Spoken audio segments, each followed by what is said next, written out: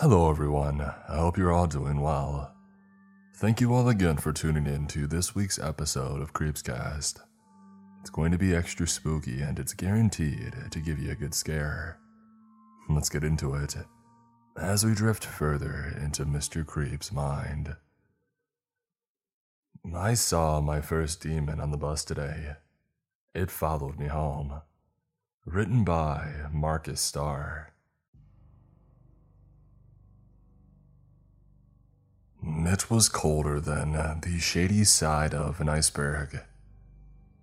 I shivered as the city bus lumbered its way toward me, sloshing and swaying along the snow-sodden street like a dinosaur in distress. I reveled in its warmth as soon as I stepped on. Immediately, something struck me as odd. A peculiar feeling swept over me, trickling down to the bottom of my boots. I wiped the fog from my glasses, and then spotted a vacant seat at the back of the bus. It was the only seat available.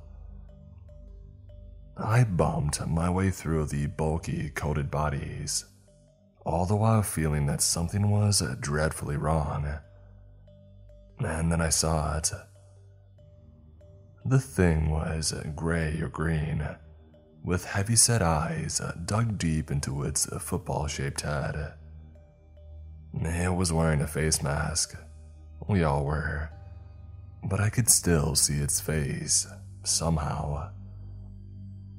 Its teeth were jagged, like the remains of a bowl of Tostitos. Lips like dental floss, almost non-existent. And zero nose whatsoever. As far as I could tell, whatever this thing was, it wasn't human. I sat next to it. My stomach was tumbling like a dryer's final spin.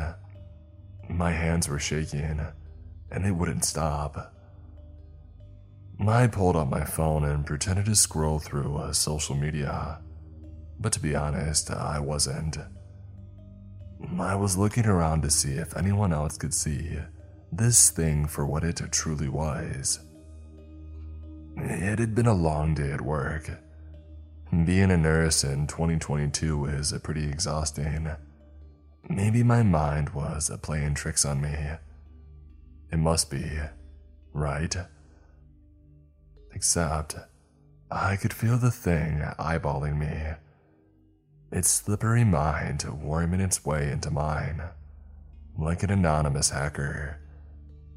It made me feel gross all over. The thing was leaning forward, studying me. I wanted to scream out in rage and get away from it, but instead I sat quietly, hoping that it would leave me alone, whatever it was. And then it spoke to me. "Cold enough for ya?" it asked. It sounded like it was chewing on razor blades. Its voice was devoid of any emotion or inflection. The words sounded forced, almost robotic. I was too terrified to respond, so I simply nodded. Meanwhile, my eyes darted across the busy bus, stopping at an old Italian lady who was glaring at me. Her face suggested alarm. Her eyes told me that she saw it too. This made me feel worse, but at least it reiterated what I already knew. I was sitting next to a demon. My ex-boyfriend would go on and on about these things. He says that they're everywhere. He calls them lizard people and says that they're running the world. I thought that he was full of crap. I mean, I still do, to be honest. That's one of the reasons that I broke up with him. Without realizing it, I was texting him. I mean, he was the only person that I could tell. Heck, the only person who would actually believe me. I had to shield my phone. The thing sitting next to me was trying to read it. I mean, I couldn't believe it. When it spoke again, I stifled my scream. "So, you're a nurse?" it asked, as if my scrubs didn't give this away. "Yes," I said, staring out of the window, praying for my stop to arrive sooner rather than later, so I could get away from this monster. Unfortunately, the bus was crawling along King Street, hitting every stop along the way. I shifted in my seat. Even through my mask, I could smell the thing. It smelled like pork chops when you accidentally leave them out all weekend and the juices all turn bad and the flesh begins to rot. No wonder no one else sat next to it. I mean, PU. I considered standing up and moving away, but the bus was rammed full of people, with more people getting on at every stop. It looked like I was going to have to tough it out. Only 6 more stops to go. The Italian woman found my eyes again. Intense energy was seething from her sharp, harrowing eyes. Her eyes went from me to the monster, back to me and back to the monster. The Italian woman started to speak to me. Her voice was muddled due to her mask, and she spoke only Italian, so I couldn't make out what she was trying to say, except for one word. Diablo. That sent chills down my spine. Meanwhile, the creature continued to study me with great interest, as though I was a zoo animal, or even worse, a science experiment. And then it touched me. The bus hit a bump and everyone jilted. The thing jumped from its seat, as did I, and it touched my leg when we landed. It felt slimy and gross, even through my clothes, and now I have a rash on my leg from where it had handled me. Just my luck. 5 more stops to go. With immense effort, I forced that thing's hand off my leg. "Pardon me," it said in a slithery voice. Oh, how I wished it wouldn't have spoken.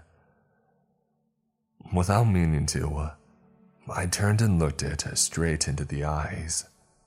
I shuddered. Its eyes were big black holes, like eternal darkness. Except something in the darkness was turning over and over somehow, like spinning marbles of madness. I pulled my eyes away. It bared its teeth. It knows. It knows that I can see the thing for what it really is.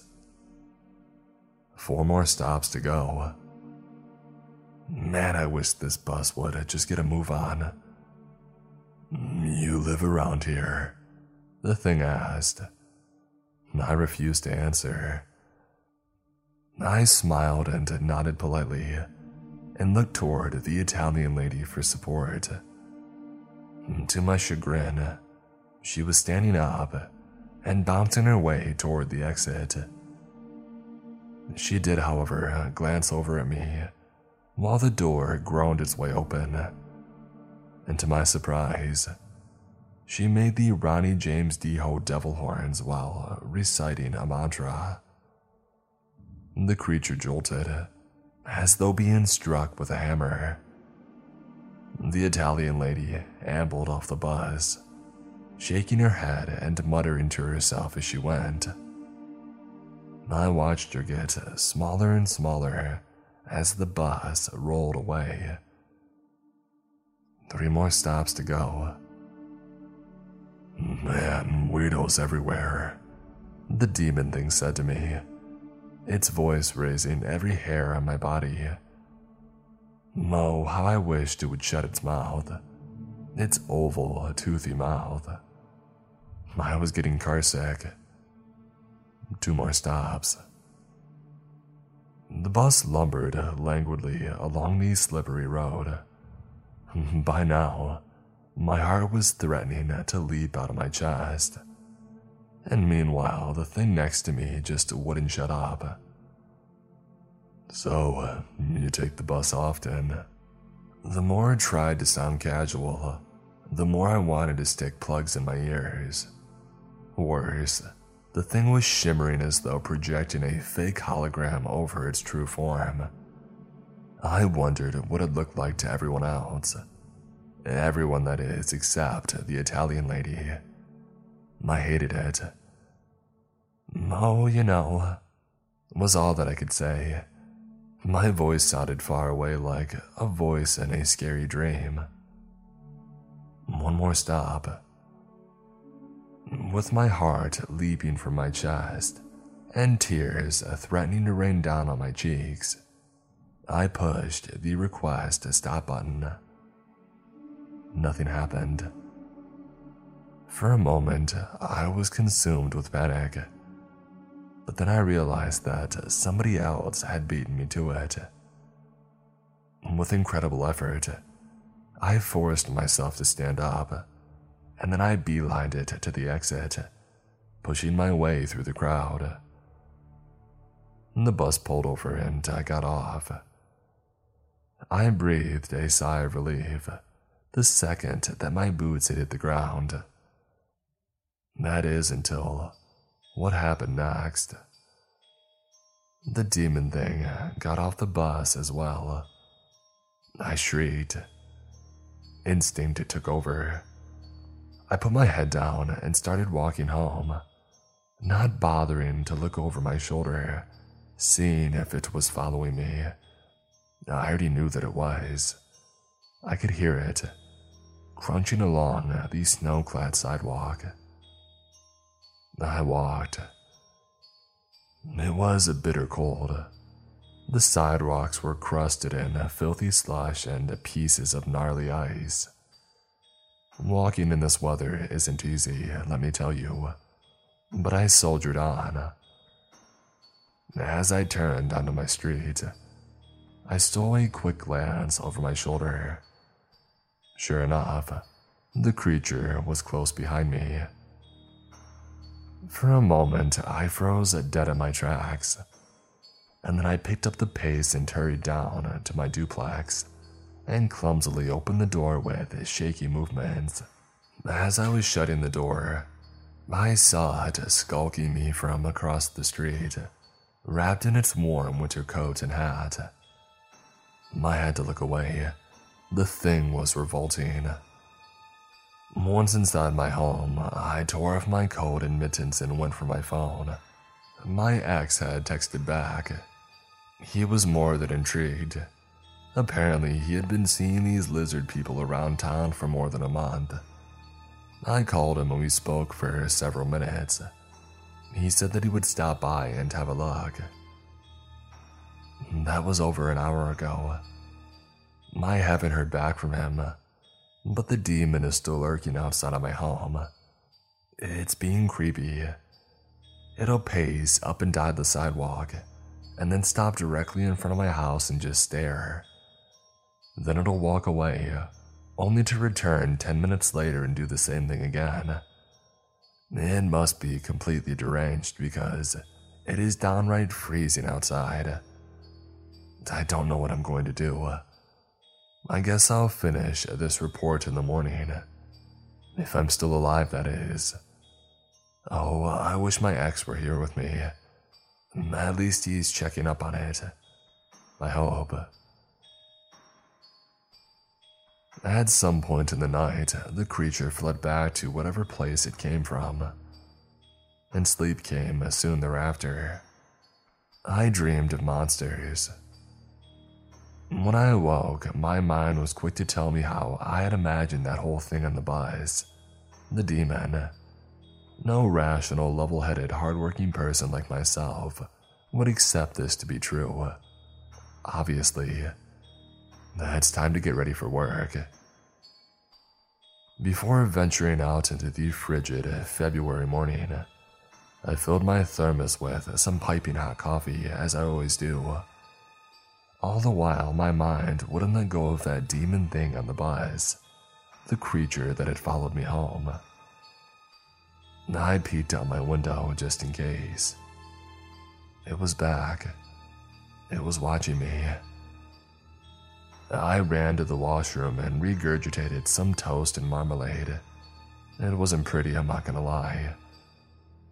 So, I'm putting this story out there in case something happens to me. I haven't heard back from my ex, which is weird. He was totally intrigued. What happened to him? I don't know. What I do know is this. A demon had followed me home and it's waiting for me. And there's no way that I'm walking out that door. No way. I'll call in sick today. And then what? I'll call in Uber tomorrow. And then what? I don't know. I'll leave you with this. If somebody tells you they saw something strange and unusual, listen to them. Because up until yesterday, I thought such things were hogwash. Now I do not. When it's quiet, I can hear it whispering to me through the walls, directly into the attics of my mind. It's getting louder. The words sound like madness. Maybe staying home is a bad idea. I honestly don't know what to do. If you don't hear back from me, send help. And remember, trust your eyes. There are monsters among us. We are not alone.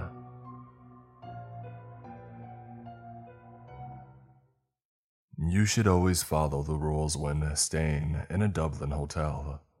Written by Sugar Sode. This happened to me a few years ago, and this is probably the first time that I've had the courage to write it down. I cannot name the hotel involved, or there will be legal issues. I worked for a company which was based in Cavan, which is a county in Ireland. Our boss for some reason decided that he would surprise us all by organizing a Christmas party right in downtown Dublin City. We were all ecstatic about this, as for some reason this was very unlike him to do. He would usually be the type of person who would count how many tea bags that his employees would be using every day.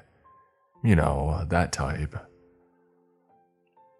We ended up going to a fancy steak restaurant, and then went on a pub crawl after that. After way too many pints, we stumbled back to the hotel in the early hours of the morning. We hammered on the door until one of the hotel staff members had let us in. We were about to head upstairs when another member of the staff marched over to us. He looked at us with a serious look on his face and told us not to leave our rooms between 3:15 a.m. and 3:30. I remember laughing directly in his face as we stumbled our way upstairs. Soon enough, I got back into my room and I turned on the television. At that point too, we weren't done, so I began drinking a few of the bottles that I'd bought earlier before the night had started. I was enjoying them still, but they were a bit warm, as they had been in my pockets for nearly an hour now. I then remember seeing an ice machine just down the hallway, so I thought, why not? Might as well cool these drinks down a little bit. I glanced at my watch, and I saw that it was 3:23 a.m., and I smiled, thinking of that staff member's stupid rule. I mean, why would that even be a thing? It was so obscure. Anyways, I grabbed my key and made my way out the door and to get some ice. I was singing all the way to myself, and I didn't care if I was disturbing any of the other guests. As you could imagine, I was pretty bad by this point. I made it to the ice machine, and I quickly filled a glass with ice. After that, I began making my way back to my room. But my eyes, they kept being drawn to these strange pictures on the wall. They were of random families, all smiling away at the camera. I snorted at the thought that they all probably had started arguing with each other the second that the photo had been taken. I pushed open my door to my room and I felt my blood run cold as I looked at the spectacle that was unfolding inside. There was a man dangling from the ceiling by dozens of barbed wire chains that were holding him up in place. There was red liquid dripping off of him in numerous places, as the wire had cut into him pretty deeply. There was a woman and 2 children standing beneath him, and I almost threw up as the woman used a sharp blade to cut 2 thin strips off the man. She then nonchalantly threw them in the air, and the children snatched them up into their mouths. I took 2 slow steps backwards as I finally saw the children's faces for the first time. Their eye sockets, they were filled with insects, and their mouths were covered with rows of razor-sharp teeth. I watched as the food that they were eating, it was sliced and diced into tiny pieces by their razor-sharp teeth. The woman, who I assume had to be their mother, may have been beautiful at one time, but now had the look of pure malice on her face. Her eyes were deeply sunken, and her hair looked like it hadn't been washed in at least a decade's time. Her hands were terribly misshapen, and they now looked more like claws than actual hands. I locked eyes with the man, and I was horrified to discover that he was still alive. His eyes seemed to be pleading with me to help him in some way. I didn't know what to do, though. The woman reached out with her claw-like hands and tore one of his eyes out. She then placed them into her mouth, and I could hear that terrible popping noise as she crushed them slowly with her teeth. The man began to scream out in agony, and then she ended him with her claws. She stepped underneath and seemed to be showering in what was left of the man, as it now spurted outwards. Within moments, she was completely saturated by it. I stood there froze, not knowing what to do, but eventually I somehow snapped out of it. I began to slowly back up, in the hopes of somehow escaping before they spotted me. I heard a noise from behind me and realized that I had collided with the door.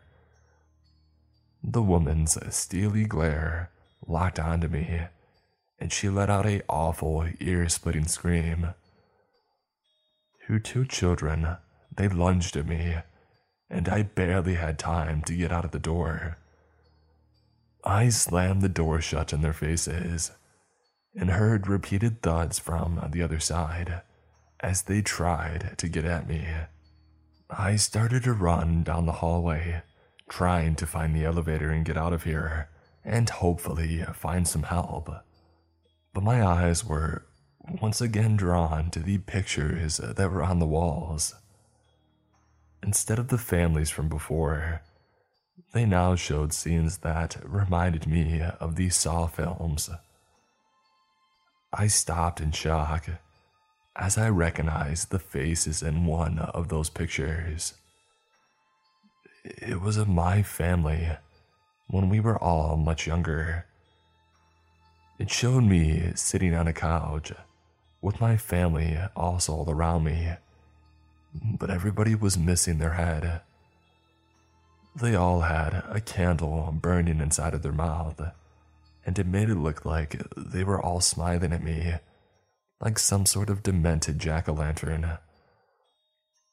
I smacked myself across the face to ensure that this wasn't a dream, and then I began moving once again. At this point, it felt like an eternity since I had left the room, and I was confused as to why I hadn't made it to the elevator yet.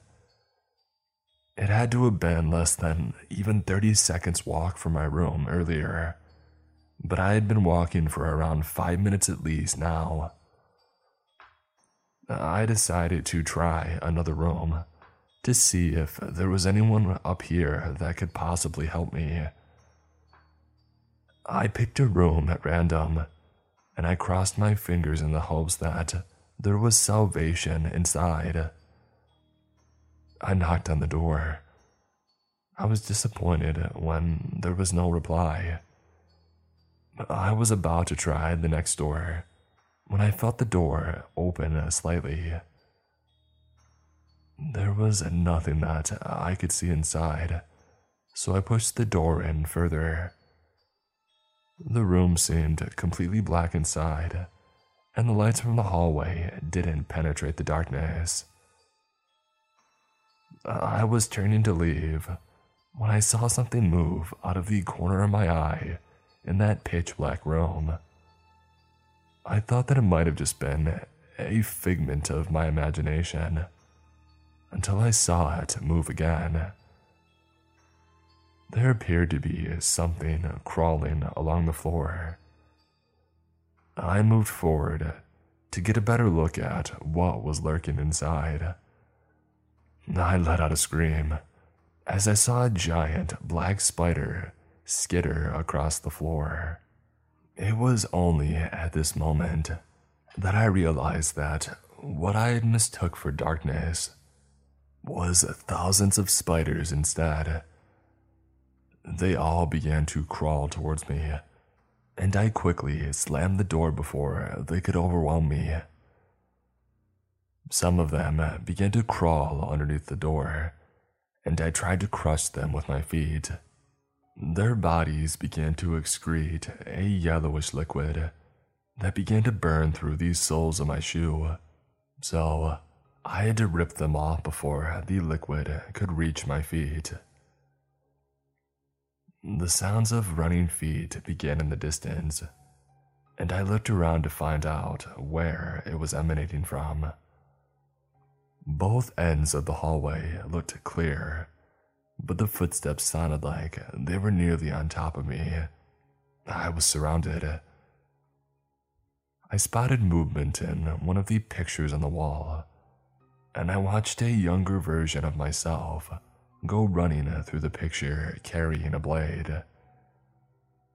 He then appeared in the next picture over, and then carried on along all the pictures on the hallway.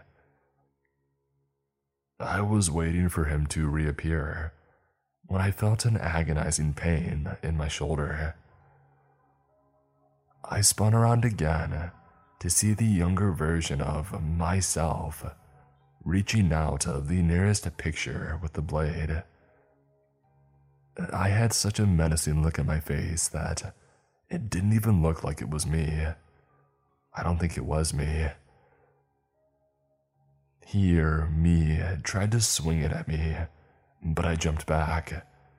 He gave me the most sadistic look that I had ever seen before running away once again.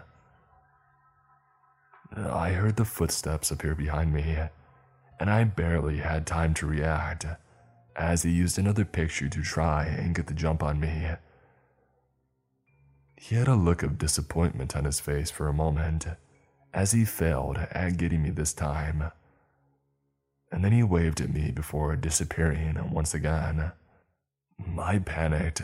I didn't understand what was happening. I began moving up the center of the corridor, and I was keeping an eye out on both sides of me in case he decided to try and get me once again. My legs were barely moving at this time due to total exhaustion. I was moving along step by step out of pure force of will. I stopped for a few seconds to get my breath back and to give myself time to think of an escape plan. After 5 minutes of not coming up with anything, I just decided to continue going forward. I tried to start walking, and I was scared when I couldn't move them.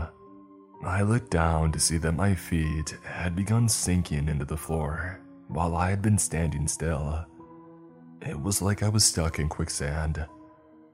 I twisted and struggled to move them, but my efforts were in vain as they were firmly stuck. I started to panic as I continued to sink through the wooden floor. The more that I struggled, the farther that I fell. I felt my knees pop as they made their way through the floor. I thought of all those stupid old movies that had a quicksand, and I let out a giggle that sounded manic in my ears. My waist had just disappeared when I heard noises from somewhere out in front of me.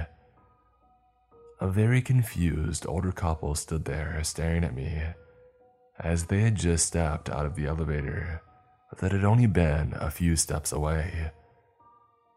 I screamed at them to help, and they ran forward and grabbed my arms and began to pull me up.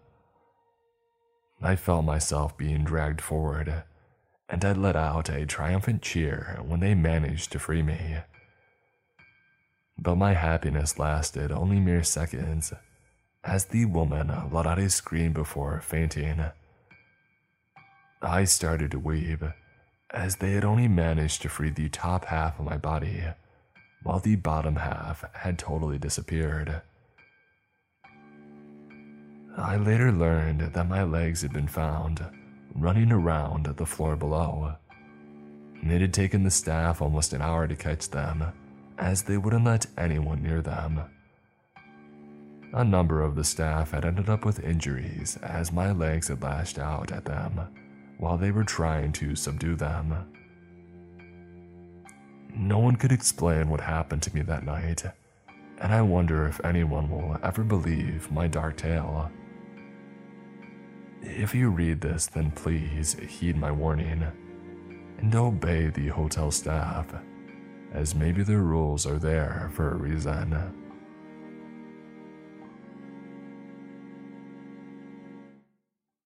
I climbed up the stairs in the woods. I can't get back down. Written by Drekanox.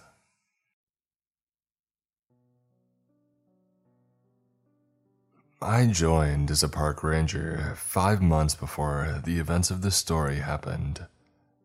I would encounter the stairs occasionally, but it was random when they would appear. Once, I went a month without seeing them, and then I would run into 3 of them in 3 days consecutively. Hold on, I think I'm getting ahead of myself here. Most of you probably don't even get what I'm even talking about. In the national park where I work at, occasionally out in the wilderness, you'll find staircases which seem to sprout out of nowhere. Just staircases out in the open. They don't seem to lead anywhere, and they go away just as quickly as they appear. Now, I'm pretty sure this would be a bigger news story than it is, but as it is, the higher-ups want to keep a wrap on them. I don't know if perhaps they know more than I do about them, but whatever it actually is, The other rangers didn't seem to care for them much either. Whenever I would ask or inquire about them, most of them would not respond and just straight up ignore me and start talking about the weather or some other kind of small talk. Some of them would glare at me as if I had just committed an unforgivable sin, and they would tell me never to mention them again. A few of the others would just shrug and get on with whatever it was that we were supposed to be doing. I did eventually find someone though. I'll call this someone Mark. He was a bit more open to talking about the stairs than any of the others. Listen, I know that you're new here, and most people just get the hint that no one is supposed to talk about the stairs, but yeah, for some reason they just sort of pop up out of nowhere. He paused, and he looked at me quizzically. Have you ever come across one which is upside down? I paused and shook my head. I've seen one of them like that, and some of the others have too. I have no clue what it means though. The only thing that you need to know is that you are never to ever, and listen to me, ever go on them. Do that and the least you'll be getting is fired.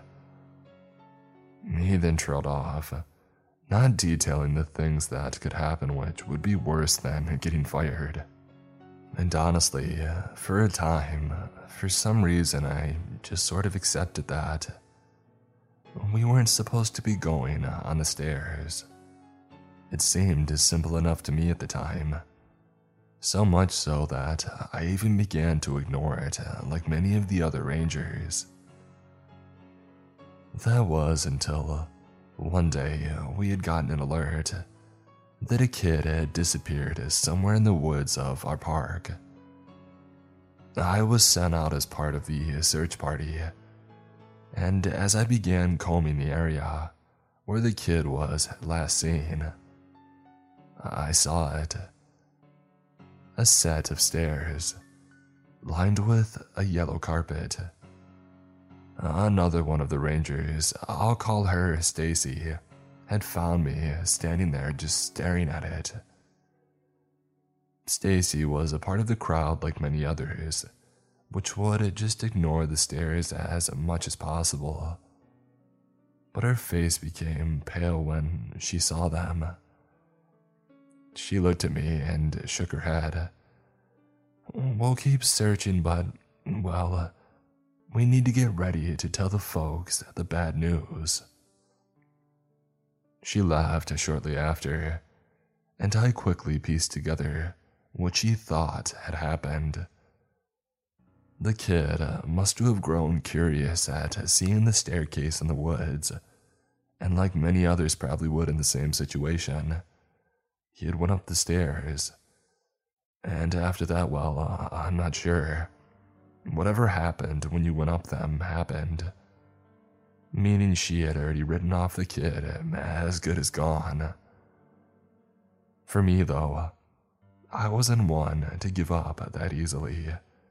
Unfortunately, for me it's just how I am. I never seem to just be able to put things down. Plus, I was new here and somehow felt that I could pull something amazing off, maybe gain a little bit more credibility around the other rangers. What an idiot I was. I won't lie though, I did feel odd while going up those stairs. I spent a good minute just staring at them initially, probably more than a minute, unsure if I should go up or not. In the end though, I figured that if I didn't make my move sooner rather than later, someone else would find me, and I did not want to be caught doing it. I slowly counted the steps out on my hands as I went up them one by one. 13 in total. Weird. 13, an odd number. And as I put my foot on the topmost step, my body shook. Have you ever had that false falling sensation when you're about to fall asleep? When you're trying to fall asleep, but it's really your body just trying to do a final check to see if everything's A-okay or something, I believe. Well, that's what I felt. As if when my foot descended to meet the topmost step, the ground beneath me gave way, but immediately popped back into existence. And when that was done, I was no longer at the top of the staircase. I was at the bottom again, and I was no longer in the woods. I was in someone's house, and the stairs were still completely out of place. They led up right into a wall. I looked around. The carpet here didn't even match that of the staircase. It was a crimson red color. I was in a hallway, and I could hear some voices coming from another room. Now I know it all sounds stupid, but the first thing that came to mind was that I was wearing shoes. Shoes which had been outside in the woods on a carpet. If it was my mom, she would be screaming bloody murder at me. What would the owner or the owners of this house think? Slowly, I crept up towards the door, dreading what was coming up. As it was, I couldn't exactly go back down into the woods, but maybe I could keep going up. But would that even lead me back home, or somewhere else entirely? As it was, even though this was a weird situation, I was still more confident with staying here where I was, because at the very least, this place was safe, or at least it seemed like it was. And as they say, better the devil you know. I went into the room, preparing an apologetic face. The room looked fairly normal at first glance. There were 4 people sitting at a table, 2 adults and 2 children. They looked like they were eating dinner, based on how dark it was outside of the windows. The television was on, and there was some sort of news program on, which they all must have been watching, before they noticed me and turned their heads. And that's what was off about them. Their heads. Each of them had their heads on backwards. Even the newscaster on television had his head on backwards, and it was looking out with his chair turned around the other way. Otherwise, they were just like you and I, and really thinking about it too. It seems almost comical, though it didn't seem funny at the time.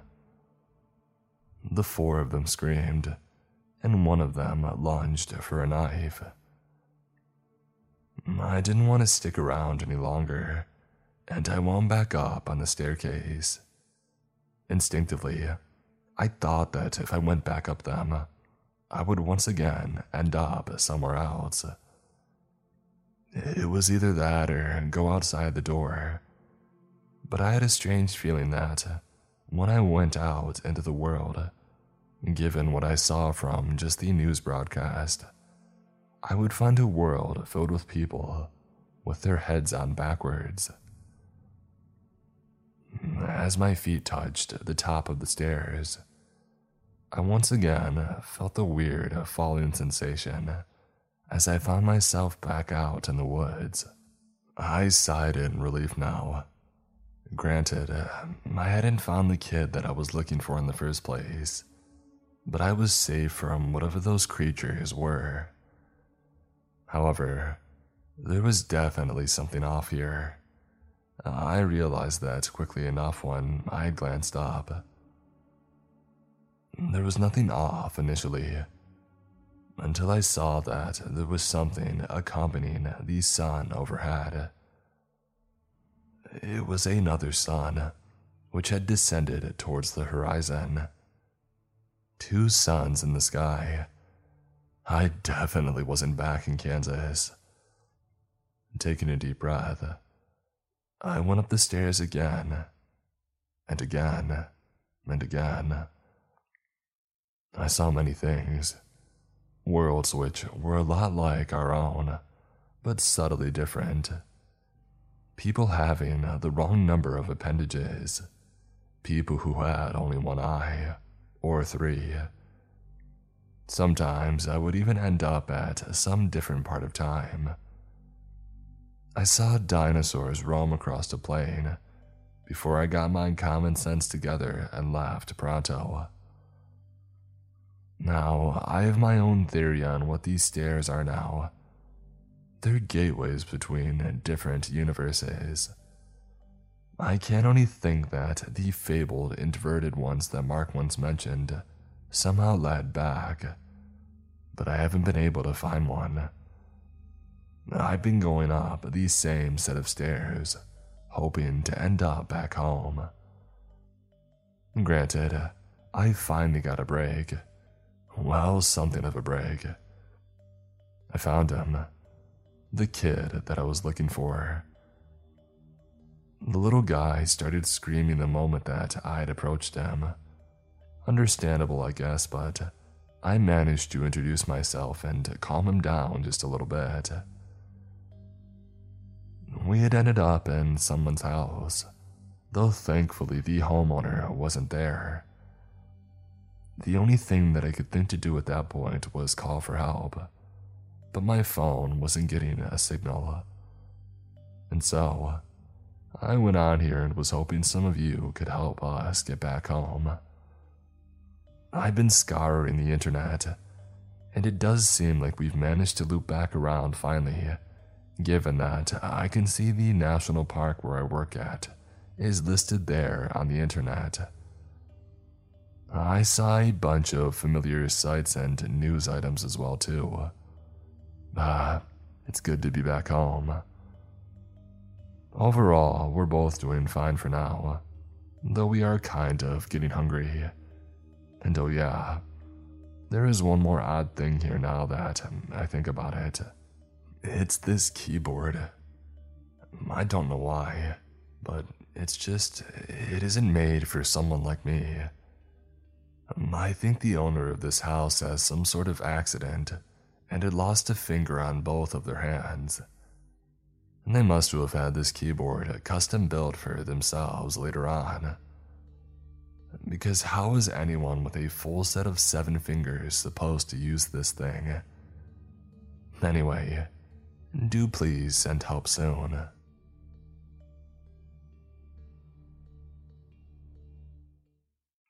I read a redacted agent's classified file. Here's what it said. Written by Mr. Mills 45.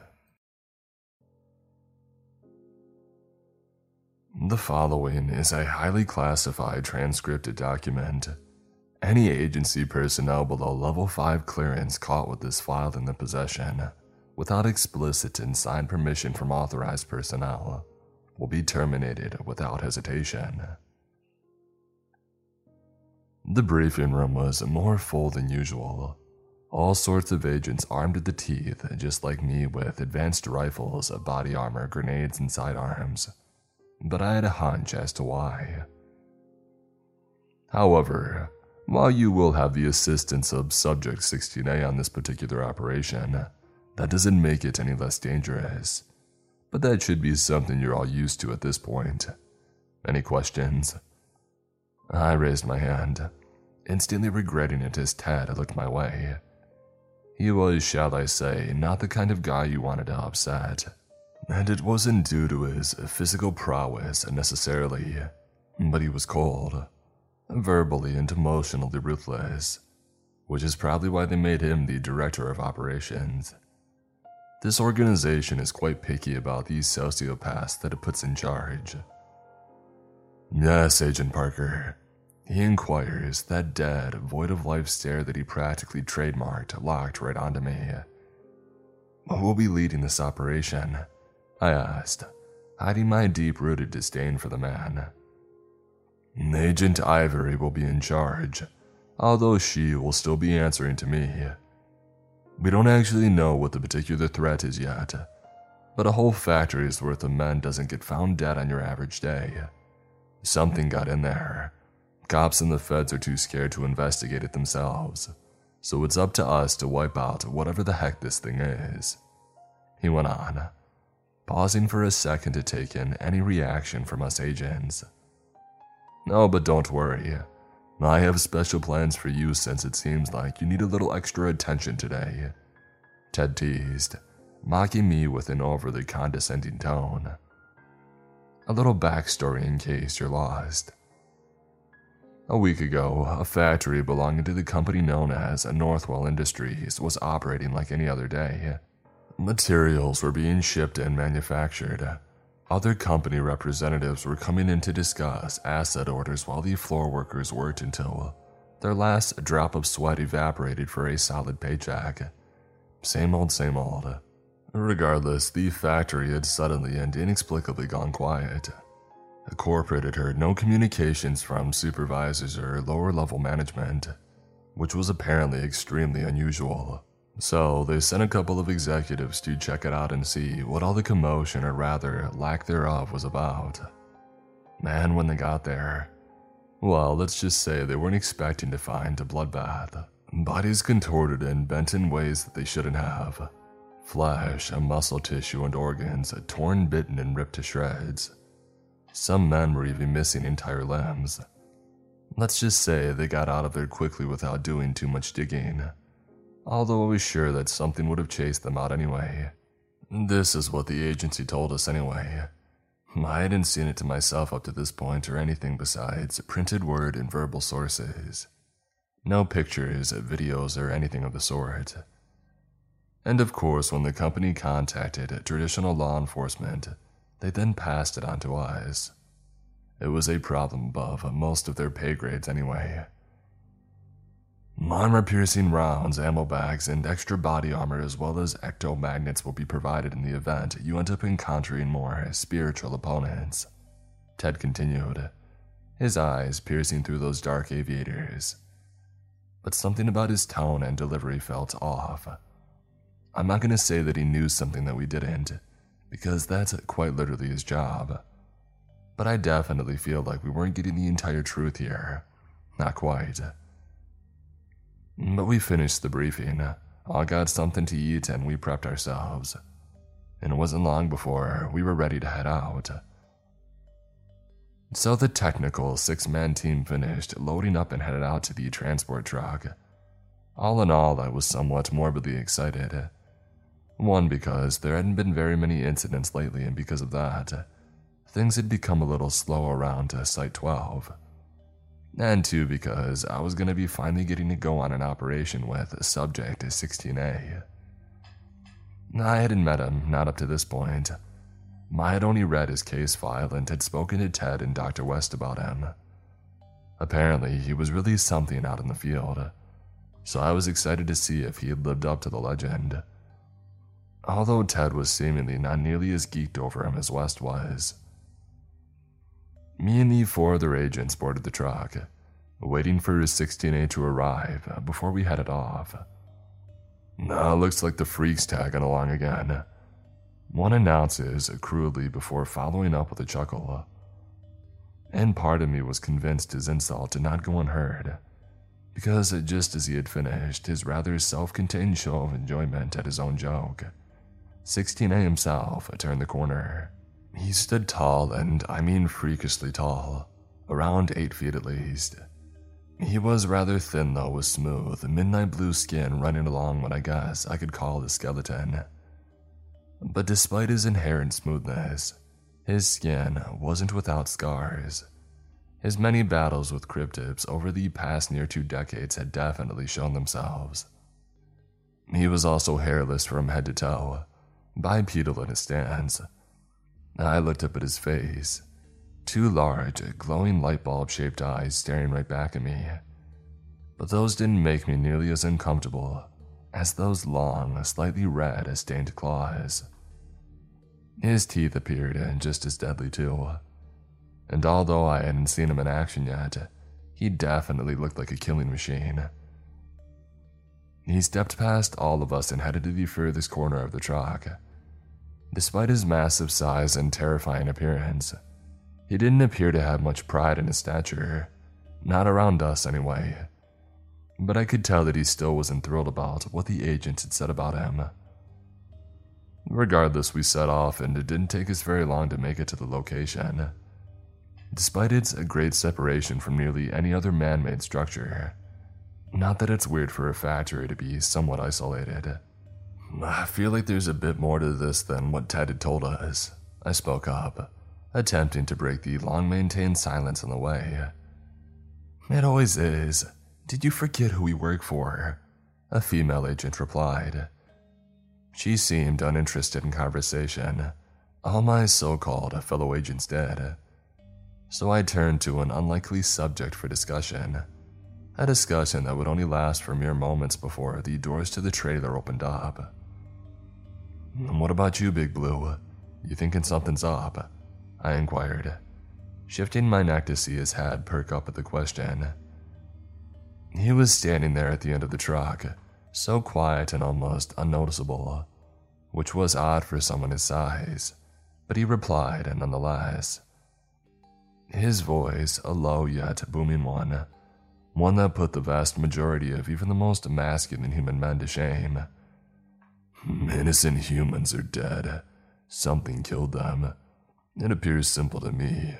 We killed the monster that did it, he declared proudly, a sudden sharp contrast in his tone and mannerisms, that lack of confidence from earlier seemingly fading. The doors to the trailer were then opened by the driver. All of us quickly checked our gear, made sure that our rifles were loaded, and headed off. Let 16A lead the way. He definitely isn't the brightest, but that nose of his is more useful than you could ever imagine.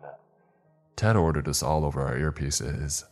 When I stepped out, I was finally greeted by the sight of the large abandoned and eerie factory. It had a ghostly vibe to it, which made sense given the context. But this was different. I was confident in saying that I could almost feel the evil radiating off of it. It had an old, beginning of the Industrial Revolution feel. A large rectangular shape made of brick with a curved roof at the top, with multiple large chimneys on the roof of the main structure. The beaten-up dirt path leading to it had bits of dried blood scattered on it here and there.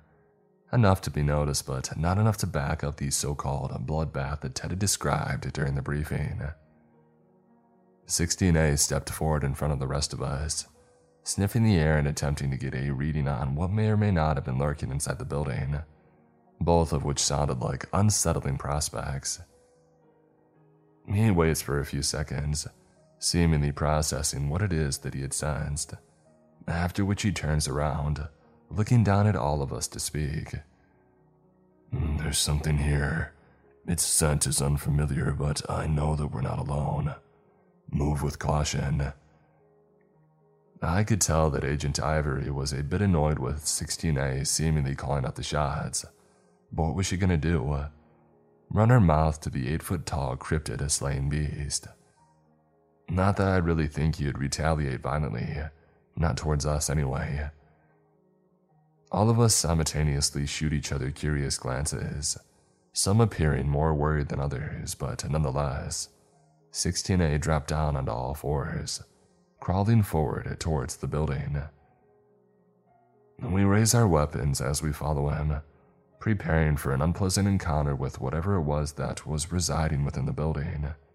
16A reaches the structure, quickly latching on and beginning to scale the side of the building like a colossal spider. He quickly closed the distance between the ground and ceiling height window in mere seconds, looking inside and listening in for any movement. Us agents on the ground made it to the main door, turning on our underbarrel flashlights and peeking inside the beginning of the interior. and at first there was nothing, despite the blood on the path earlier and the reports from the police. I didn't spot anything that really constituted the definition of a complete and utter slaughter scene like it was made out to be. And although there were bits of blood here and there, it wasn't enough to even say or determine if anything or anyone was anything beyond wounded. I jumped a bit as I heard 16A shatter the glass from the window above and proceed to crawl inside, scaling his way along the roof as we marched forward. I radioed back to Ted as to what had transpired thus far. "This is Agent Parker. We haven't found the target as of yet, still on the lookout. Subject 16A has entered the location and we aren't far behind him." There was a few seconds of silence as the team waited for Ted's response. All of us hesitated to keep going without any direct orders. "Just keep on pressing forward. Don't radio me again unless it's absolutely necessary. I don't need an insignificant status update every 5 seconds." So much for being engaged with the team. We entered into what I assumed was the main area of the factory. Not really sure what the proper term was. I had worked decently cushiony jobs before. I was more or less forced into this one. I mean, the pay is nice, but it's not like I wouldn't like a salary raise when I'm nearly getting killed on at almost a monthly basis. The darkness made it a bit more difficult to navigate inside, but we moved forward regardless. All sorts of conveyor belts, hooks, and assembly line-esque contraptions surrounding us. I'm not sure why they hadn't given us night vision goggles this time around. However, from what I was told by Dr. West, 16A possessed efficient night vision naturally, or whatever you would call it. So moving through this was not even an inconvenience for him.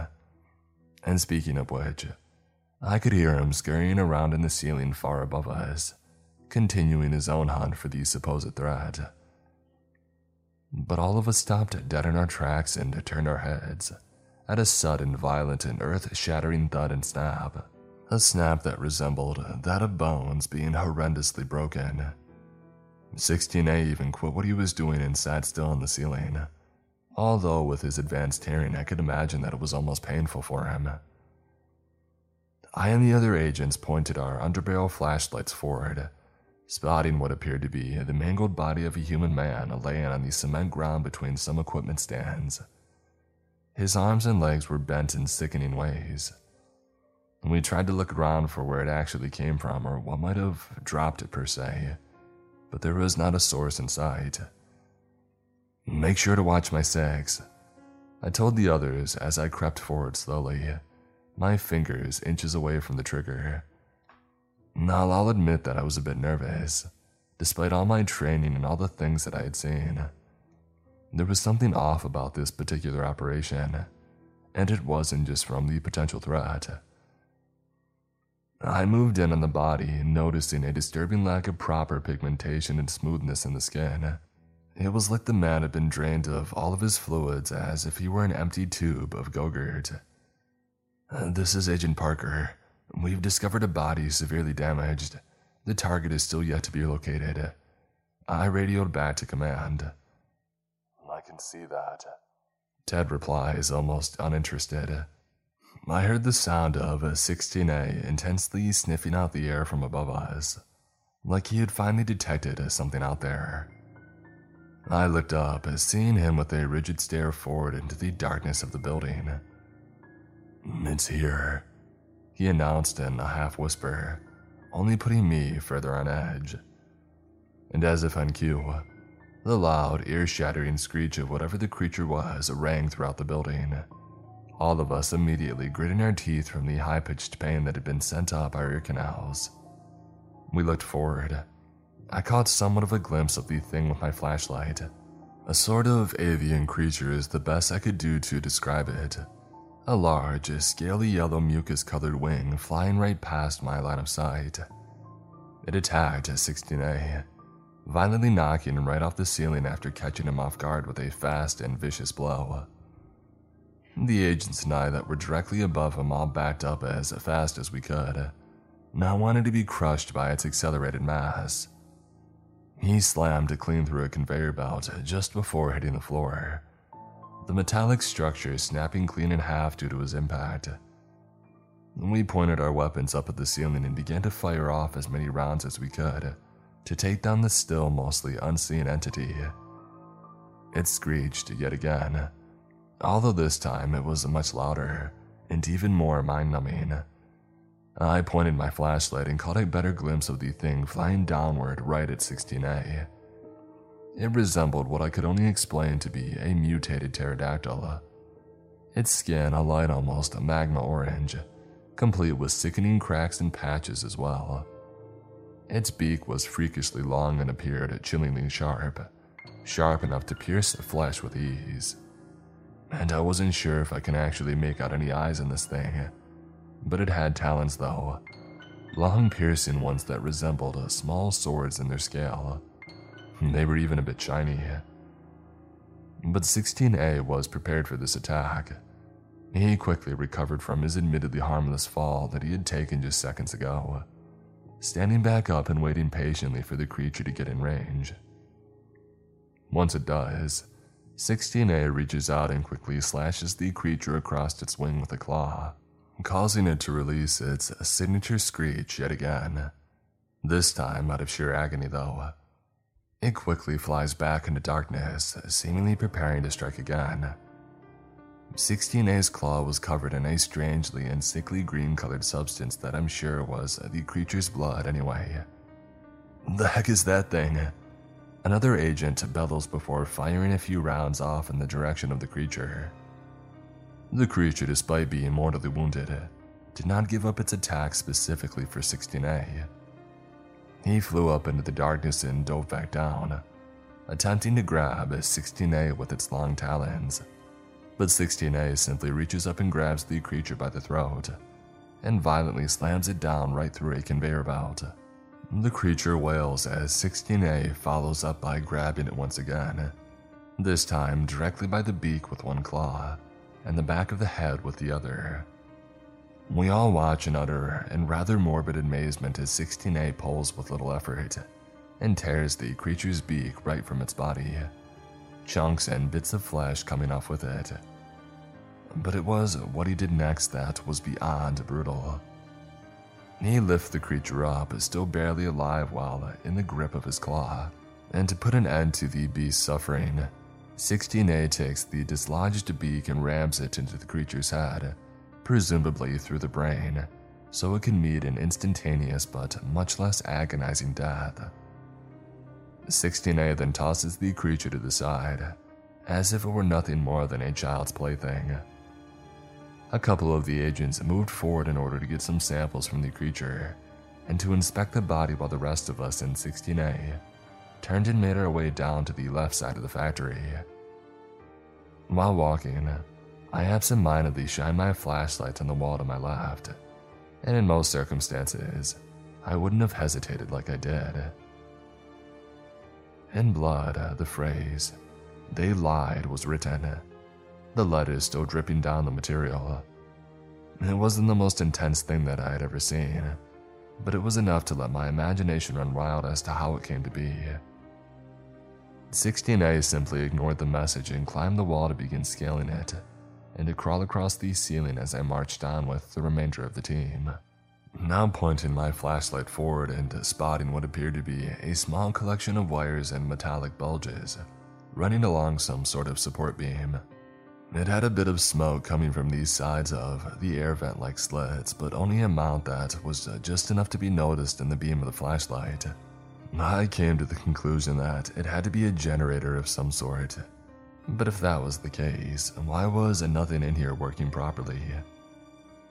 "Object of interest up ahead. Stay alert," I announced to the rest of the team. But just before I could take even one step towards the generator, I picked up the sound of a blood-curdling shriek of something that sounded extremely similar to the creature that 16A had fought and killed earlier on. It wasn't alone, but instead of trying to fight these things in what was mostly the dark with the exception of our flashlights, I made a mad dash for the generator as gunfire began to ring out. "On me!" One of my fellow agents called out in a distressed cry before firing his rifle into the darkness above. The number of intense shrieks increased as I heard the rapid flapping of wings. I didn't know exactly how many of these things there were, but it was for sure a small group at the bare minimum, and that's being generous to us. The gunfire continued as the shrieks and screeches increased in intensity. I had turned around for a brief second to my journey over to the generator and fired off a couple of shots into the airspace above my fellow agents, one of them being nearly snatched up by the flying cryptids. 16A leaped up from all fours and grabbed one of the beasts on his way, slamming it headfirst into the ceiling and destroying a pipe running along it. The loud metallic thud being practically nothing more than just a whisper with all the brain-melting chaos unfolding around me. It had been clear that in this fight, we had been winning, but not without a bit of bloodshed thrown our way. One agent had been caught off guard by a flyer. It dashed at him in the air and sank the tips of his talons right into the agent's eyes before any of us could get a shot off on it.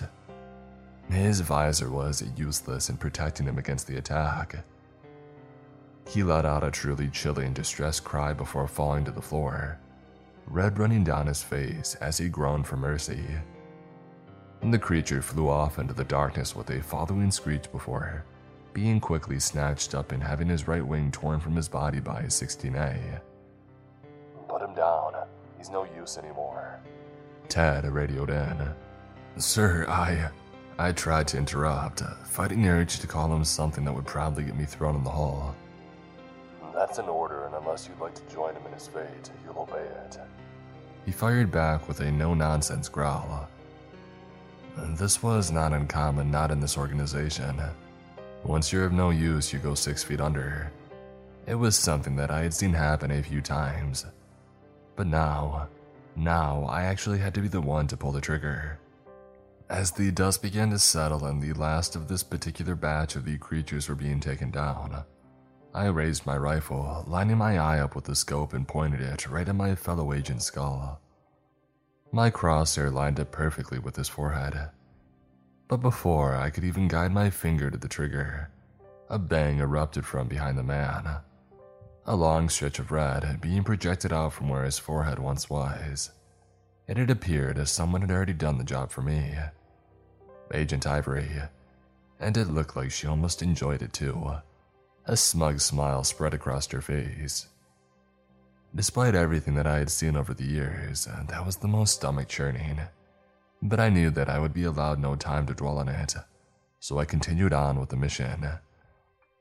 I turned around and finished my mad dash to the generator, leaning down and seeing what I could do to get the dang thing working. From what I could tell after lifting up a certain hatch near the top, it had plenty of oil inside. I shined my rifle's flashlight to see if I could chip away at the inner workings. And although I was no expert, I had worked with oil generators a bit in the past. It was actually a part of our training, funny enough. But due to what I had heard were budget issues, it wasn't nearly as long of a course as it used to be. Plus, most of it was dumbed down nowadays too. I toyed around some more, connecting a couple of wires and turning what I thought was a knob before the generator began making a strange, almost humming-like noise. It rattled a bit as well, going side to side in mere inches of distance. At first, I thought that I had gone ahead and broken the thing. I stepped back and clutched my rifle, waiting for what would happen next. But soon enough, after a loud metallic crunch, the lights in the factory suddenly came on. And as they did, I looked around, seeing nothing but red, splattered walls, and the mangled and shot-up bodies of the flyers. Their wings, beaks, talons, all laying around like pieces to a board game. And yet I didn't find a single other corpse of the factory workers, besides the one that we had first discovered when walking in. But all of that was to be expected. What wasn't, however, was what appeared to be a large, rectangular void in the wall behind the generator. It looked like a typical doorway, just without the door, and it had some sort of flickering light coming from deep within the room at a strange angle it led to. "The heck?" One of the agents blurted. "It Agent Parker I'm talking to, just you now," came Ted from my earpiece. "Go down in that room. There's a black binder with some highly classified data inside. Under no circumstances are you to open it or view any of the contents inside. Do you understand? If you do, I'll have you terminated on the spot."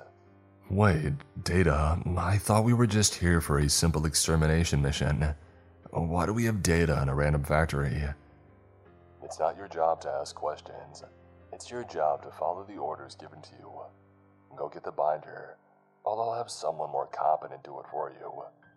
If you want that promotion so bad, then you're gonna need to learn to perform your basic duties," he said in a berating tone. All in all, I obeyed, telling the other agents to stand back and scout the rest of the factory while I went in to retrieve this so-called data. Nearly everything you could think of went through my head, including thoughts of the agency being involved in some sort of cover-up or conspiracy. What were the higher-ups so worried about us finding out? After all the shady stuff that we had done, this is where they had to draw that line, huh? Anyway, once I passed the initial outline of the doorframe, I realized that it was actually a staircase that led downstairs into what seemed to be a basement. That same light continuing to flicker strangely. It was immediately cold and dreary when I stepped past the frame, like something out of a horror film. But most of this job was, if I was being brutally honest, the concrete stairs felt unstable with every step. I almost felt like it would take one wrong move before I ended up falling into the center of the earth, right to hell itself. Finally, I made it to the bottom, the source of the flickering light being a couple of old light bulbs that were strung up on the ceiling, giving this lifeless cement basement room an even more eerie feeling. The expanse itself was no bigger than the basement of your average American home, but this definitely wasn't all there was to it. There were doors on the far left wall leading to what I presumed were other areas. Towards the right corner of this particular room was what looked to be an old rickety table, and atop it was what looked to be the black binder that Ted was telling me about. I pressed forward, keeping my eyes peeled and my ears open for any signs of trouble, my hands firmly on my rifle as I cautiously took my steps. Once making it to the table, however, and staring at the binder, I couldn't help but let my mind race yet again. And it did plenty, even as Ted came yelling over my radio earpiece. "What are you doing? Pick the thing up and..." And that's when I grabbed my earpiece and threw it across the room like it was nothing more than an action figure. I then proceeded to follow that up by taking off my visor and helmet, not allowing Ted to have visual or auditory comprehension of what I was doing. I reached down and picked up the binder, which, despite its circumstances and conditions, wasn't very dusty, meaning that it was handled recently. And as much as I knew I was screwed from this point on, I knew that it couldn't get any worse. I had already made the worst choice that I could have made. I opened it up, the first page already making my heart sink as my jaw dropped to the floor. It was some sort of examination report for something classified as Subject 13A, although that something quickly became obvious as it was the classification for the flying creatures, confirmed by a literal picture and labeled diagram of its body structure on the very next page. The document was lengthy and a bit difficult to make out with such small text, but I knew that this was ours. I mean, it had to be. But why here of all places? Was anything they told us in the briefing true at all? I looked further down the document before seeing a line with a signature written on it. A signature that belonged to someone with a lot of authority at our particular site. Nearly as much as Ted. The Ice Queen herself, Dr. Athena L. West. And so I turned, darted over to one of the doors on the left wall and swung it open as quietly as I could. And not because I was afraid of the other agents hearing it. No, they wouldn't be able to pick that up. But 16A surely would.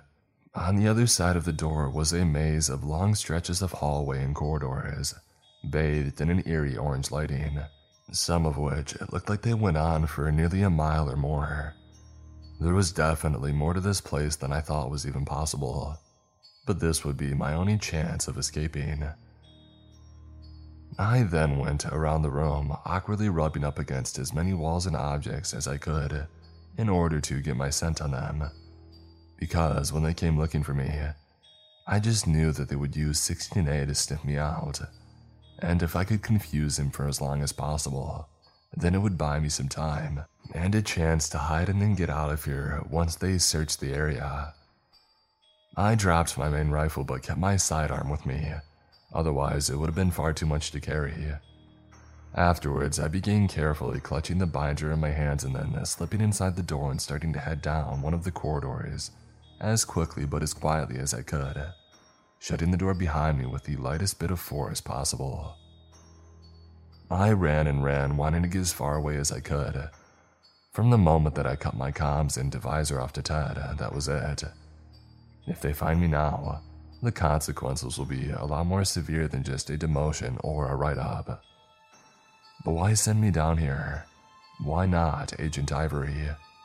Unless it was all a setup. This is what they had wanted. They need someone to take the fall to frame me and make it look like I was attempting to throw the higher-ups who were the actual masterminds of this horror show under the bus.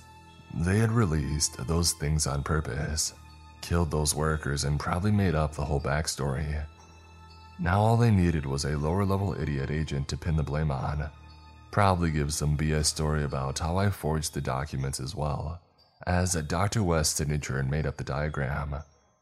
And if anyone questions it, they'll point out how I somehow knew to go down here alone. That's why Ted was sure to only talk to me about going down here. I was the scapegoat. Not to the public, no. The public will obviously never hear a word of this. But to the rest of the agency, the members who truly matter will. They couldn't possibly know that their whole purpose of killing the boogeyman and keeping normalcy afloat had been completely flipped on its head. Instead, they unleashed the very thing they worked so hard to stop.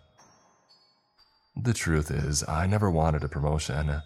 I never really even cared about this organization or anyone in it anyway. The horrific nature of what goes on in here needs to be exposed, and if I have to spend the rest of my life running, then so be it. It wouldn't be long before they came down to search the basement area, so for the time being, I had to find a place to hide, to pray that they would overlook it in time for me to copy down this binder and hopefully escape. I found what appeared to be a sort of diverging path away from the main corridor, so I ran a bit further ahead, rubbing my scent along the walls for the next 200 feet or so to throw off 16A, and then I doubled back around into the diverging path. There's no way I'd be able to get out of this factory the way we came. Not now, not anymore. This was all purposeful. This had all been planned and constructed meticulously. This wasn't just some random factory. And that was more than apparent to me now. And it was slowly becoming clear to me that I was trapped. But I couldn't die doing just nothing. I'll take a couple of those meatheads with me. But they'll of course use that to strengthen their argument of me being nothing more than a crazy traitor.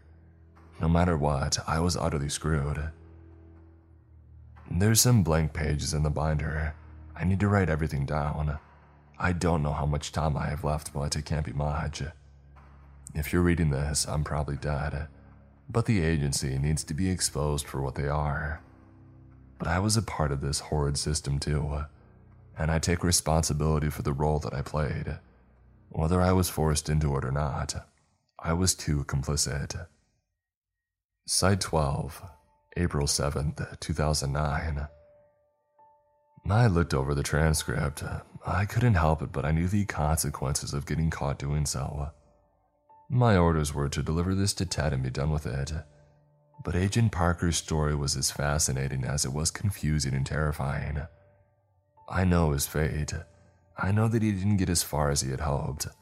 And while I do want to keep my job here, for the most part, I couldn't help but feel guilty. Like I had a part to play in his termination. Despite lacking the ability to truly do anything to help him, especially since he had been long dead by now. As to why they had me, just a second-rank scientist in this facility doing the delivering. I mean, who knows? Perhaps they thought that I wouldn't be interested in the contents. Boy, was that a mistake on their part. I made it to Ted's office, knocking before being given verbal permission to come in by the director himself.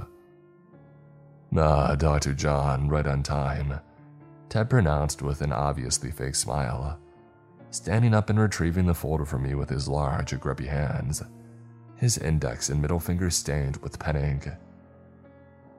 Anything else you need me to do, or can I head back to the lab? I asked, not wanting to be there any longer than I had to. You're free to return to your work, but be careful. Not everyone in this organization is someone that you can trust. I've learned that firsthand. I didn't come up with much of a response other than a bit of nervous laughing and a head nod of agreement, which I'm sure that he saw right through. Had he seen me snooping in the folder? Only God himself could help me if he did. But I wanted to get out of there before the awkward, tension-filled silence set in. So I turned around and went for the doorknob before being stopped yet again by Ted's low voice. Oh, and John, could you keep an eye on Dr. West? She's becoming a bit obsessed with that little science project of hers. Now don't get me wrong, he's useful when he needs to be, but my God, she acts like that thing is her literal child sometimes with the way she talks about it. 16A, you mean? I asked without turning around, not wanting any further eye contact to be had. Yes, now go on. I've got some important things to take care of in here.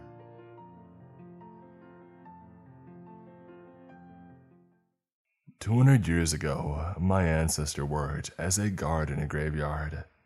This is his journal, written by with bite.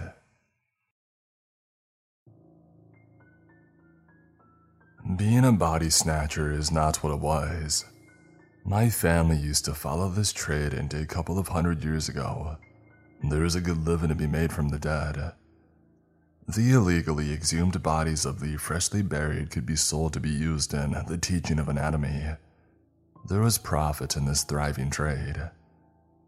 Now, all people want are body parts, kidneys, eyes, hearts, and the like, for use in transplants. There's no demand for the whole thing. Obviously, I have no plans to become a body snatcher. I'm going to college to study graphic design. Before then, I've been going through a bunch of old boxes handed down through my family over the years. There was a journal in one which caught my attention. It was the winter of 1825 when the journal begins. The cold has been merciless. These last days, the freezing wind has cut through me, while I have gone about my business and left me shaking and miserable. Being at the inn was helping, and I really did not want to leave. The ale was strong, and the serving maid was unmarried and had a few teeth left. A night in her arms would put the fire back in my bones. But I had work to do. I sighed, downed the last of my ale, and left a coin on the table to settle my bill. Darkness lay like a shroud over the town as I trudged miserably away.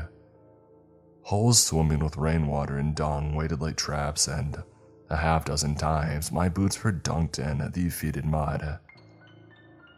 I pulled my cloak tighter about me and continued out of town. It was mercifully quiet. Only the sound of my ragged breath disturbed the peace. I lit my pipe. Apart from its weak glow, there were no lights, until I saw a lantern swinging some way off, and the silhouette revealed by it.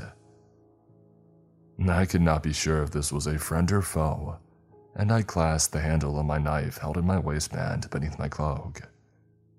As I came closer, the shadow formed a face. Mercy Smith was not a pleasant sight. A fat scar ran down one cheek. His eyebrows had been singed off when he had fallen drunkenly into a fire and had never grown back. The only other hair in his head sprouted thickly from his ears and his nostrils. Mercy was woefully misnamed. He was quick to anger and bore grudges over the pettiest of things. He stank as well, worse than anything that flowed from a horse's backside. and he was my partner. Mercy had won the wooden teeth he wore from another man in a card game, and he had to take them out to speak, which he did to mutter, "Joseph," by way of a greeting to me. In return, I'd asked, "Are you ready for our labors?" He nodded and put his teeth back in. I told Mercy to extinguish the lamp. We did not want to be seen. He did so, and without another word, we went on our way. The graveyard was sited on a steep hill. It rose up before us in the darkness, and we blew out our cheeks and cussed as we scrambled up to the top. The oldest graves were the first that we left in our wake. The grave diggers and the men of the cloth had started laying the dearly departed to rest around the base of the hill. As time had passed and the earth had been too crowded to squeeze any more in, the graves had been dug higher and higher, until now the summit was all that was left. Here were the fresh graves, mounds of earth patted down but not settled, headstones with their inscriptions carved at day's sentence. I took a long draw on my pipe and pointed at one. "That looks newest," I said. Mercy grunted and knelt down and began to dig. He used his bare hands and looked more like a beast than the pinnacle of creation as he labored. The soil cleared and the coffin exposed. He took the metal bar that he wore around his neck as if it were a charm and began to crack open the lid. It protested but soon gave, and Mercy pulled away the lid. A woman's body lay within. She looked to be around 1 in years and to have been buried for only a few hours. If she had been left there, her long blonde hair would have continued to grow, while her skin decayed. Her nails would have lengthened, while their flesh was eaten by the insects once they had burrowed through the coffin. "She'll bring a fair price," I said. Mercy lifted the body. I took the arms, and together we returned her to the surface of the world. In the partnership between Mercy and myself, he was the brute labor and I the brains. And now we had the goods. I would negotiate the price. First, we needed to get her to the corpse man. He plied his trade from a mansion that he had constructed deep within the woods. The entrance to the road which led to the mansion was hidden between the densely growing trees. The man in the know, and I was such one, carried the secret of this location. With the body held in the sack thrown over his shoulder, Mercy followed me and we made our way along the road. Armed men stationed in the undergrowth watched our progress. We were known to them, or else we would have been corpses ourselves long before we made it to the mansion.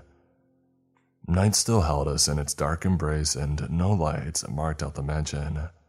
I knew only from experience that we were coming close, when I heard a voice call out, "What do you bring?" "One," I replied, fresh and whole with no signs of disease. "Approach," the voice told me. We stepped lively forwards until we were close enough to see the man who had spoken. The watchman's eyes were hollow sockets. He had followed our progress by the sound of the fallen leaves beneath our feet. I think only a ghost or some other being without substance could have snuck up on him. I placed a coin in his outstretched hand and he said, "Enter." A heavy door stood before us. I heaved it open and moved aside to let Mercy and his burden through. Lamps hung on the walls showed the way, and we hurried on until the passage opened into a vast room. Dozens of corpses were laid out on tables. Their burial clothes had been removed and were neatly folded into piles placed around the floor. There was one pile for shoes, one for shirts, another for trousers, another yet for dresses. The corpse man would sell these through one of his intermediaries in inns across the county. It was all part of the process of harvesting the dead. He himself stood over one of the bodies and was noting down some detail in the ledger that he held. He did not look up when he said, "Put her on that table there." Mercy laid down the body and I stepped up to the corpse man and we began our discussion. I couldn't push too hard because he held all the cards, but we agreed on 3 guineas.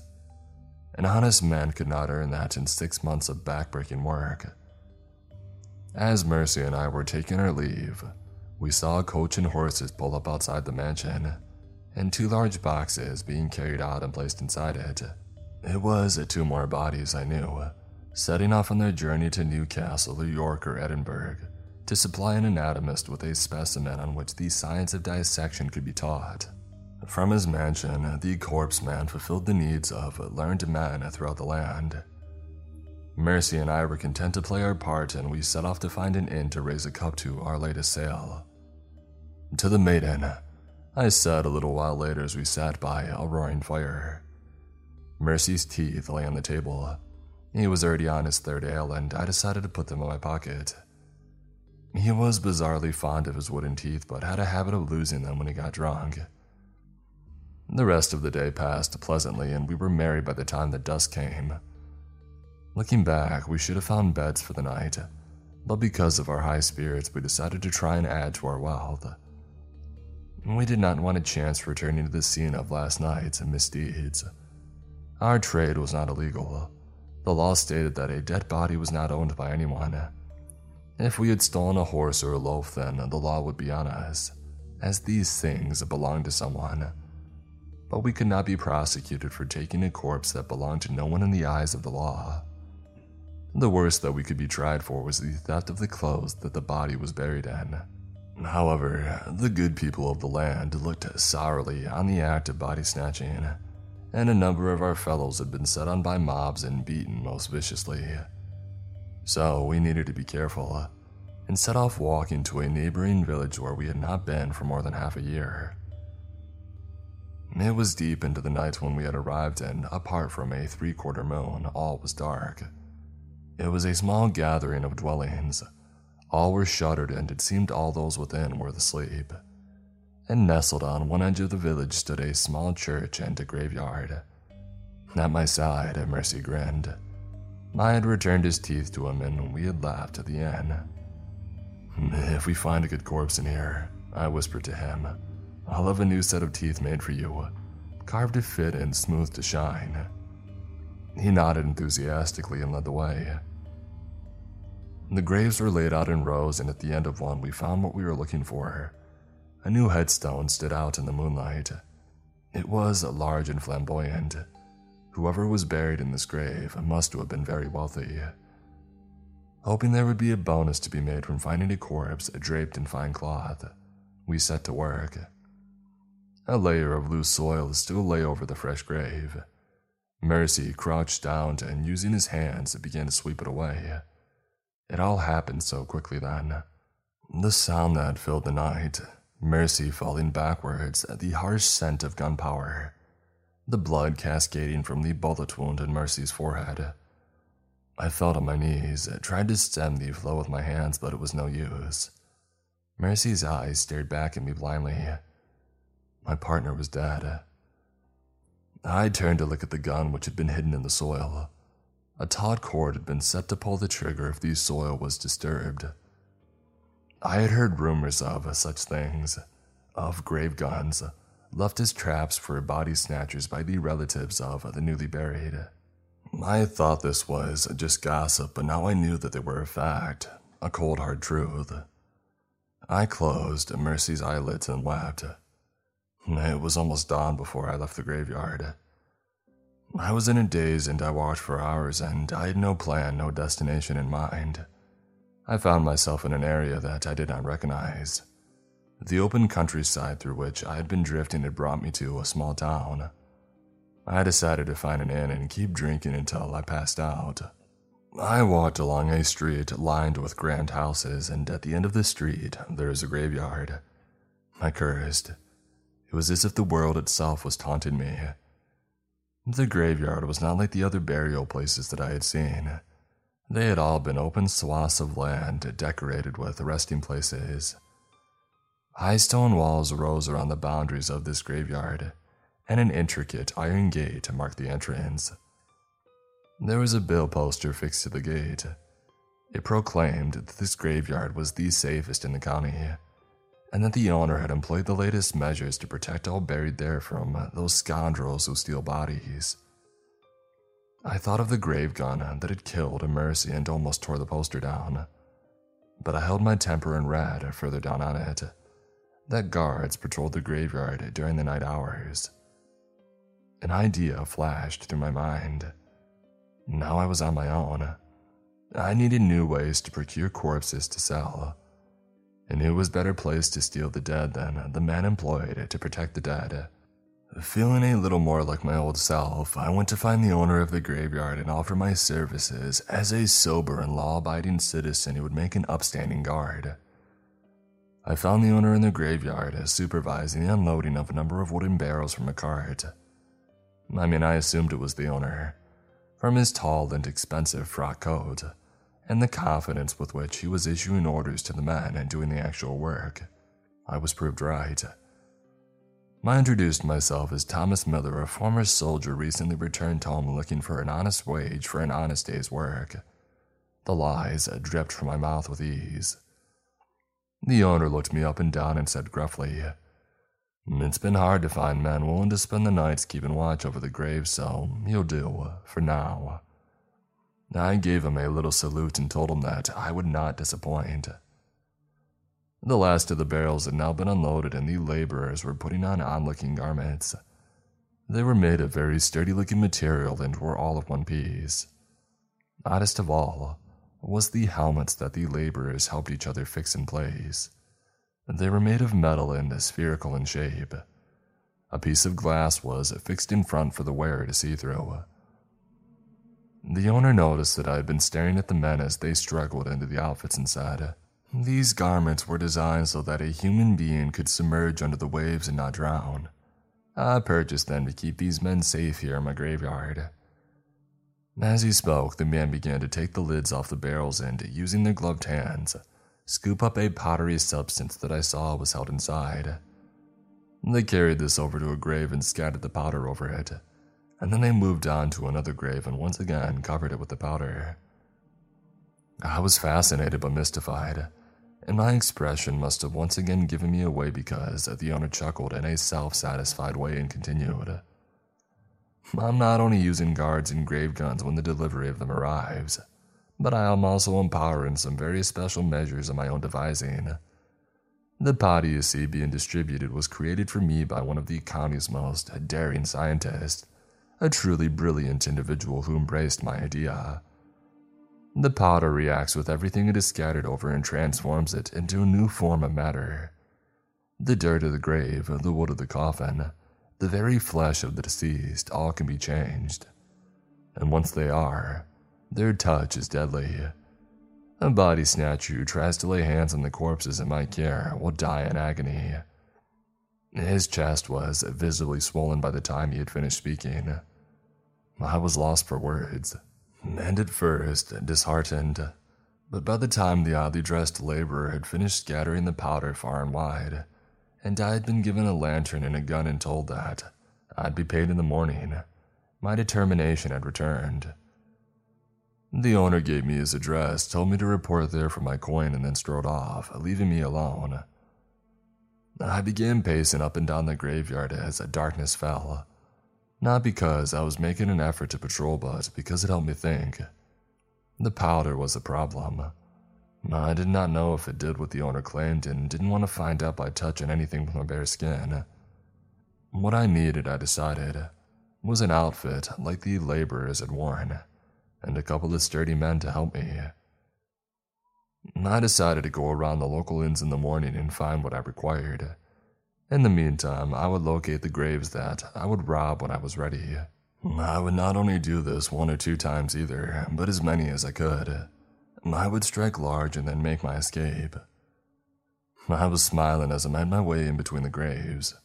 I could make my fortune here, I thought, and retire to my own grand house. The graveyard was a lonely place but full of promise. There were at least 5 bodies there that I could make a handsome profit from, and hopefully even more would be buried the next day. I reached the end of a row of graves and turned to retrace my steps, but the smile fell from my face. One of the graves had been violated. Soil lay scattered around a freshly appeared hole. I hurried forwards to the edge. The coffin lid had been thrown aside and the body had been gone. But how, I thought? There had been no one else in the graveyard. No one could have taken the body. I was scratching my head with the barrel of the gun and wondering what to do, when I saw a trail of pale liquid leading away from the disturbed grave. I leant over to put my finger in it. The liquid was sticky and did not need to bring it very close to my face to recoil at the sickly sweet smell of it. It was a smell that I knew all too well. Once a body decays to the point where it breaks down and produces fluid such as this, it is of no worth to the body snatcher, as no one will want to purchase it. A bitter laugh escaped my lips. Whoever had stolen this body had wasted their time. But still, I could not let them get away with it. I needed to bring them to justice so I could keep my job for at least one more night. I set off in pursuit, letting the trail of bodily fluid show me the way. The body snatcher must have dragged the body away, I deduced, and my reasoning seemed confirmed as the trail led me in the direction of the gate. "I have you," I muttered under my breath. The owner had locked the gate when he left, and I was the only other person with a set of keys. Sure enough, there was the culprit, standing with their hands on the gate, rattling it in a vain attempt to open it. I could not see the exhumed body.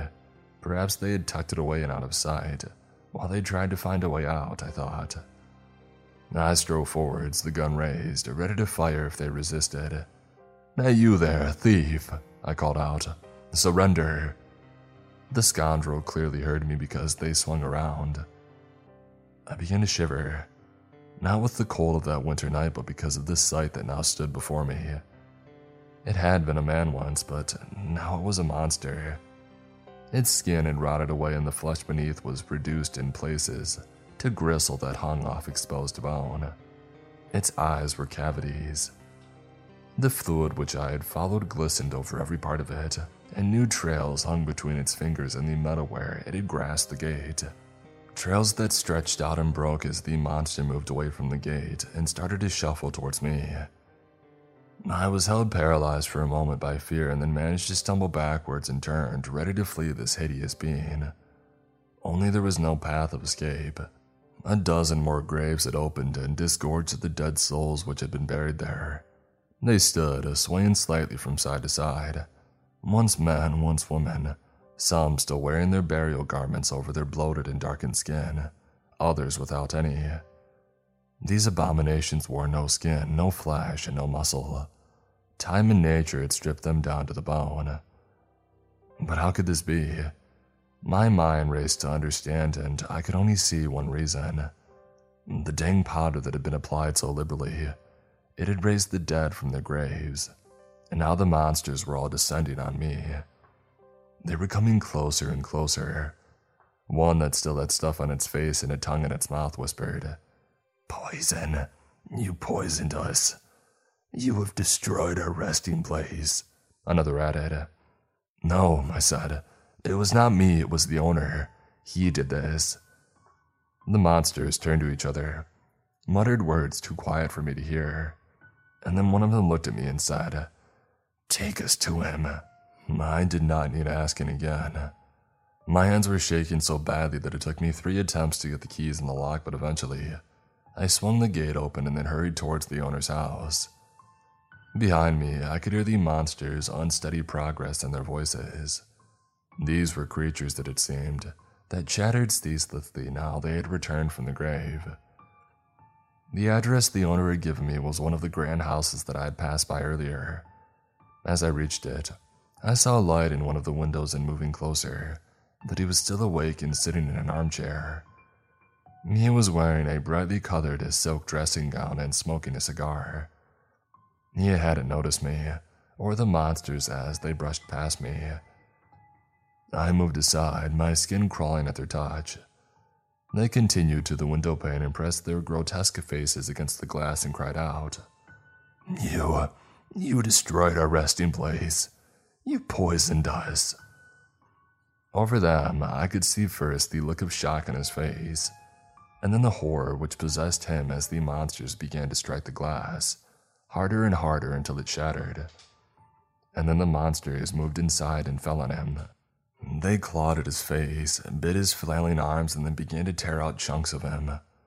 I could not watch, and I turned away. After a few moments, the head of monsters, chattering voices coming closer, and looked back to see them, emerging back out onto the street. One had the silk dressing gown draped over its shoulders. Another held the cigar. It still glowed, and the monster put it in its mouth and inhaled. And I watched in disgust as smoke drifted from the gaping wounds lining its throat. I swallowed down the bile which had risen in my mouth and said, "I've done what you've asked. Now let me go. I've caused you no harm." Once more the creatures conferred, their voices mingling, until one said to me, "We need the earth. We need to rest, and you will help us." I had no choice, it seemed.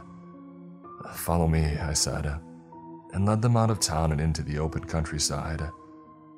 I found a spot away from the track and fell onto my hands and knees and began to dig, as Mercy had once done with my hands.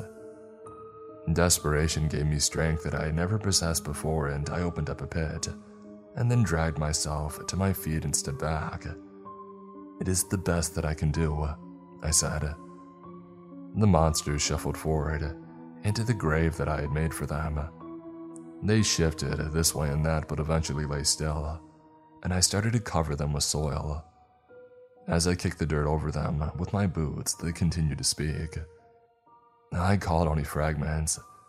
They spoke about being torn from their dreamless rest. They talk about the anger they felt, and about the feel of the night air on their bones and how it hurt. How they wanted to know nothing again, and how all they wanted was to be at peace. My labors finished and the pit fully covered, I was ready to walk away. I had survived, and for now that was enough.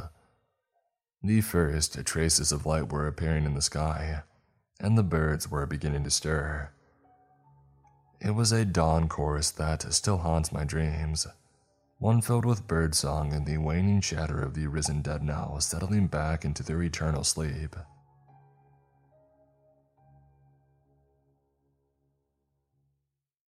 Never Stay in Room 26 at the Pink Motel in Miami. Written by Blake Blizzard.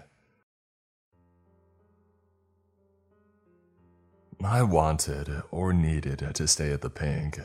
Room 26 to be specific. The hotel isn't actually called the Pink. I don't know what it's really called. I never cared to. I knew where it was and how to get there. The Pink is one of those neon Art Deco hotels that grace the already beautiful Florida State Road, A1A. The highway itself spans through 4 Florida counties. It might go through to the Keys, but I don't care to look it up. It hugs the Atlantic Ocean. It's called Collins Ave, through the stretch on South Beach, Miami, also referred to as Beachfront Avenue by the early 90s rapper Vanilla Ice Cream. While he didn't name it that, it really is what it's called by the locals. If you've been to South Beach, then you know that it is quite an experience. Neon palm trees, beaches, beautiful people. It has a lot. Vibrant nightlife, colorful drinks, the list could go on for days. What you might not know is that there are some underappreciated haunts there. The city of Miami was once called the most dangerous place on earth, and this due mostly to the notorious cocaine cowboy era of the 80s. Any place with that much violence and death has to have some residual effect. The Miami Cemetery has multiple Casper sightings. There are many hotels with tales of spooky specters and dark shadows. Not many are specifically in South Beach, though. I guess that is what intrigued me about this place. I am not a paranormal investigator. I have enjoyed the occasional scary movie. I like hearing about urban legends and reading scary stories to tell in the dark. I never really got into it, though, and didn't believe in ghosts at all. I was fine with the entertainment aspect. I only preface this to say that I'm not like a writer trying to document the occult or the spirits beyond. I don't know why I wanted to see this place. I've never stayed in a haunted hotel or hunted for shadow people. I've never ever seen one black-eyed child. The Pink is also known for an unfortunate handful of men and women that have met a gruesome demise. One man was found with his throat cut open, and his delicate parts not in the best shape. Another woman was found in the bathroom. A greeting in blood was written on the vanity for the police to find. A family of 4, a husband and wife and their twins, were all found cold by housekeeping the morning that they were supposed to check out. Yeah, they checked out all right. These were all unsolved cases, and foul play was suspected in each of them.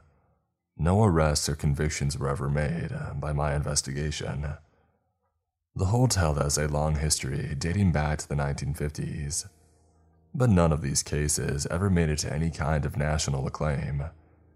Either the Miami Board of Tourism found a way to kick it from the news, or some other force was keeping it all quiet. No one really knows. As for me, I wouldn't say that I have a death wish or anything like that. I also don't have much to live for. I should be completely honest, though. I'm a writer, just not dealing in the paranormal world.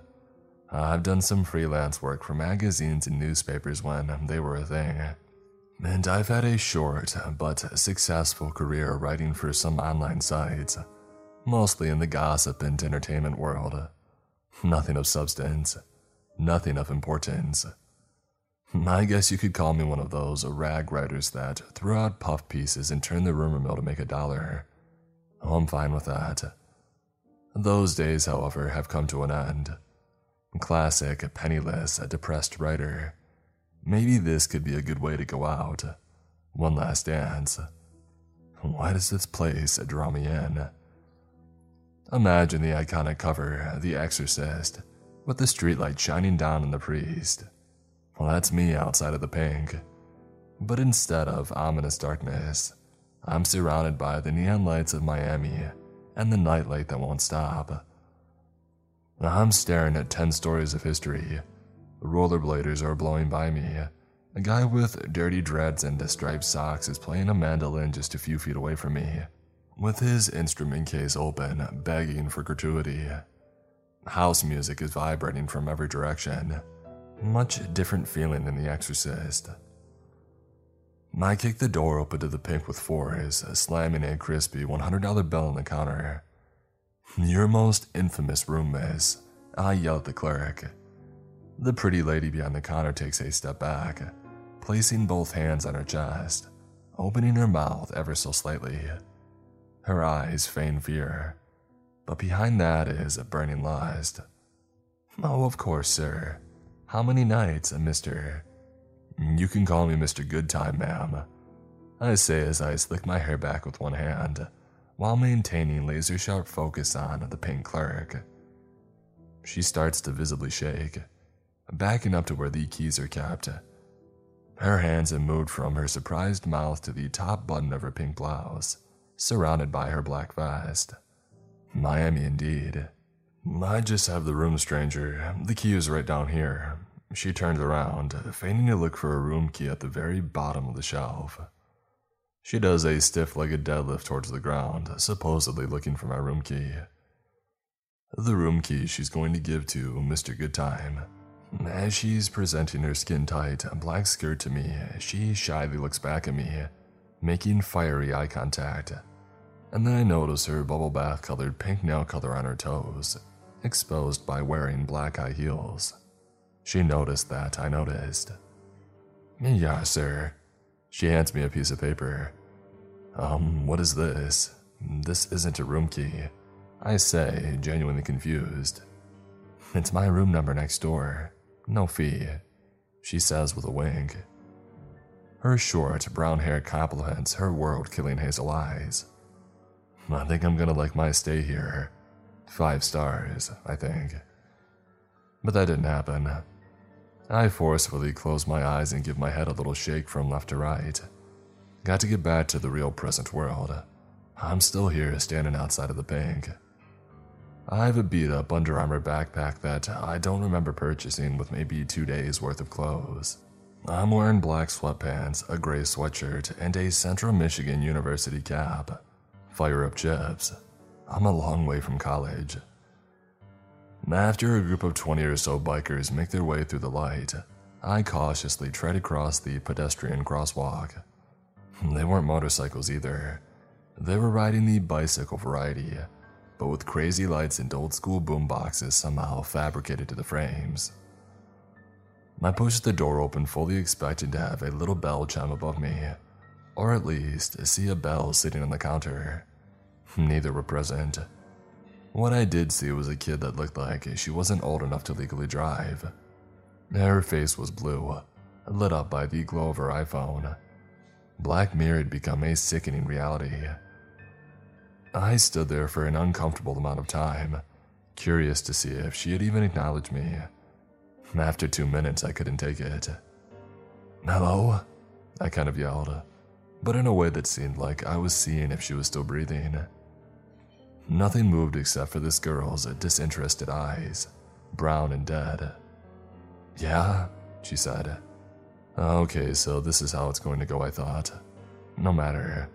I'm not here to vent on the lacking social skills of today's youth. "I have a reservation for tonight.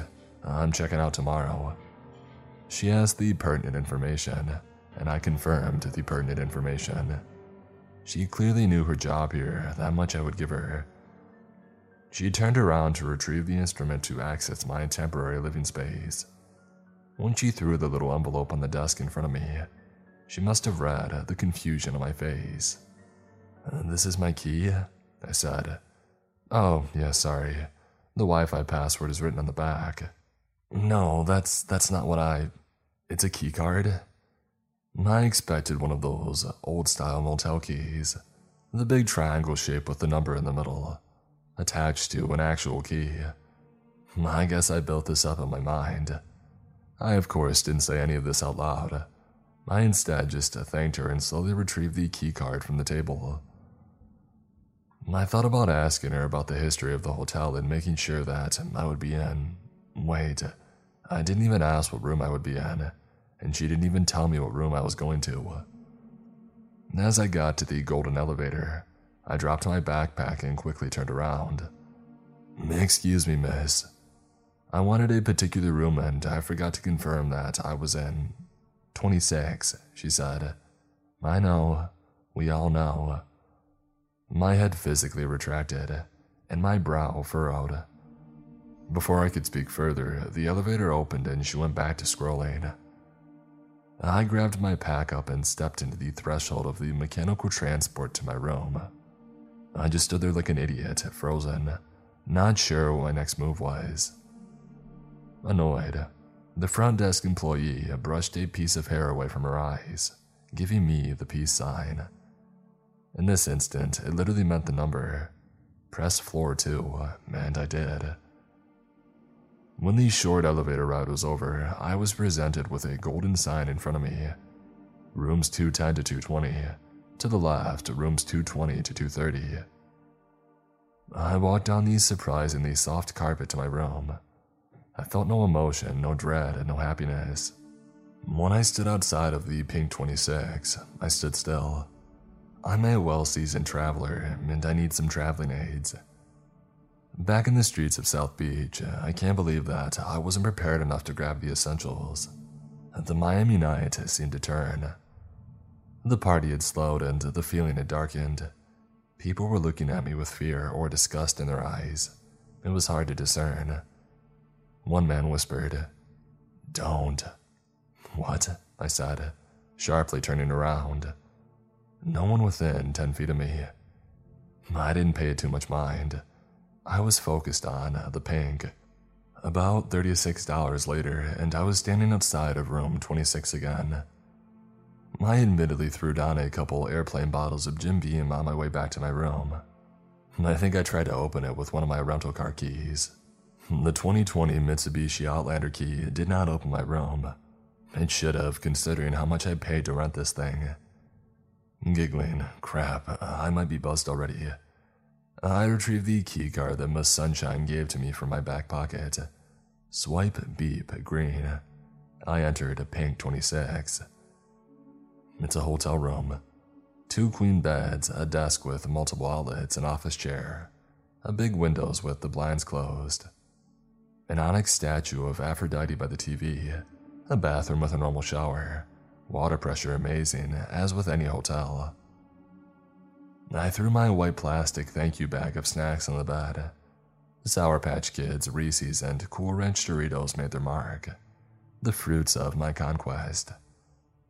I lazily tossed the 2 pints of black velvet whiskey in the mini fridge and scrunched the brown bag down just enough that housed the 40 ounce of Milwaukee's Best to reveal the cap.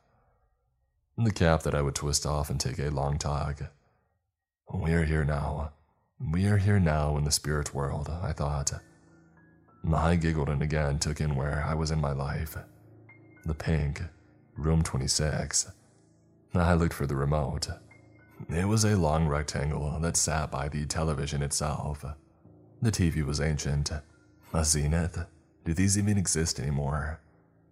I'm going to hang up some of my clothes, watch my face, and grab some ice for my whiskey. The Zenith just seemed to push me over the edge, but in a nostalgic way. I grabbed the ugly beige ice bucket that every single hotel in the US seems to carry. Pressing it against the ice maker down the hall from my room, I filled my bucket up with nothing. No whirring, no sound of ice being deployed. I gave the machine a couple good hits, like that would fix it. Don't. What the F? Who was that? I asked no one. The hallway lights go off and I can still see by the provided exit sign light. A series of heavy footsteps appear to approach me. Now I'm worried for the first time. I came here expecting to make this my last day or two of my life. I didn't plan for this though.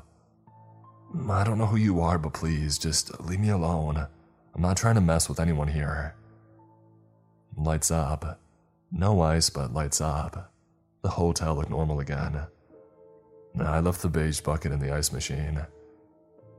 Room 26 was locked and secured. The little chain lock made sure that no one would disturb me. No ice, that's okay. I've had plenty of warm drinks in my life. Hot whiskey is better than no whiskey. I sat on the edge of the bed that has seen who knows what. I grabbed one of the cups wrapped in plastic.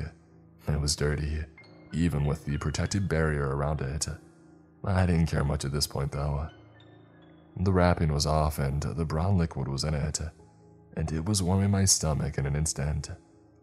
Followed up by a generous imbibing of the 40-ounce ice beer. The last Zenith television on Earth came to life. It was a local channel. Welcome to South Beach. There is so much to enjoy here. Too much for just one day. Why don't you stick around for a while and we'll see what we have to offer. I'm Pat Patterson.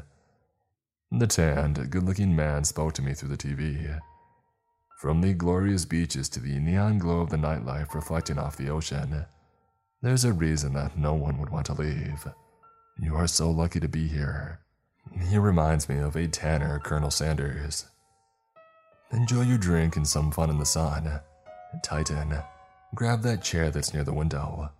Who knows what fun South Beach has to offer? A coldness overcomes me like a blanket of ice. I unknowingly finish the drink in front of me, tossing the bottle for another. I love the pink. I love the warm sand underneath my feet, and I love the peace. I love the world that takes my life. I don't know if I've always been gone, or if I was really alive when I got here. All I do know is that you should visit. Visit the pink and book room 26. I'll make sure that you're welcomed.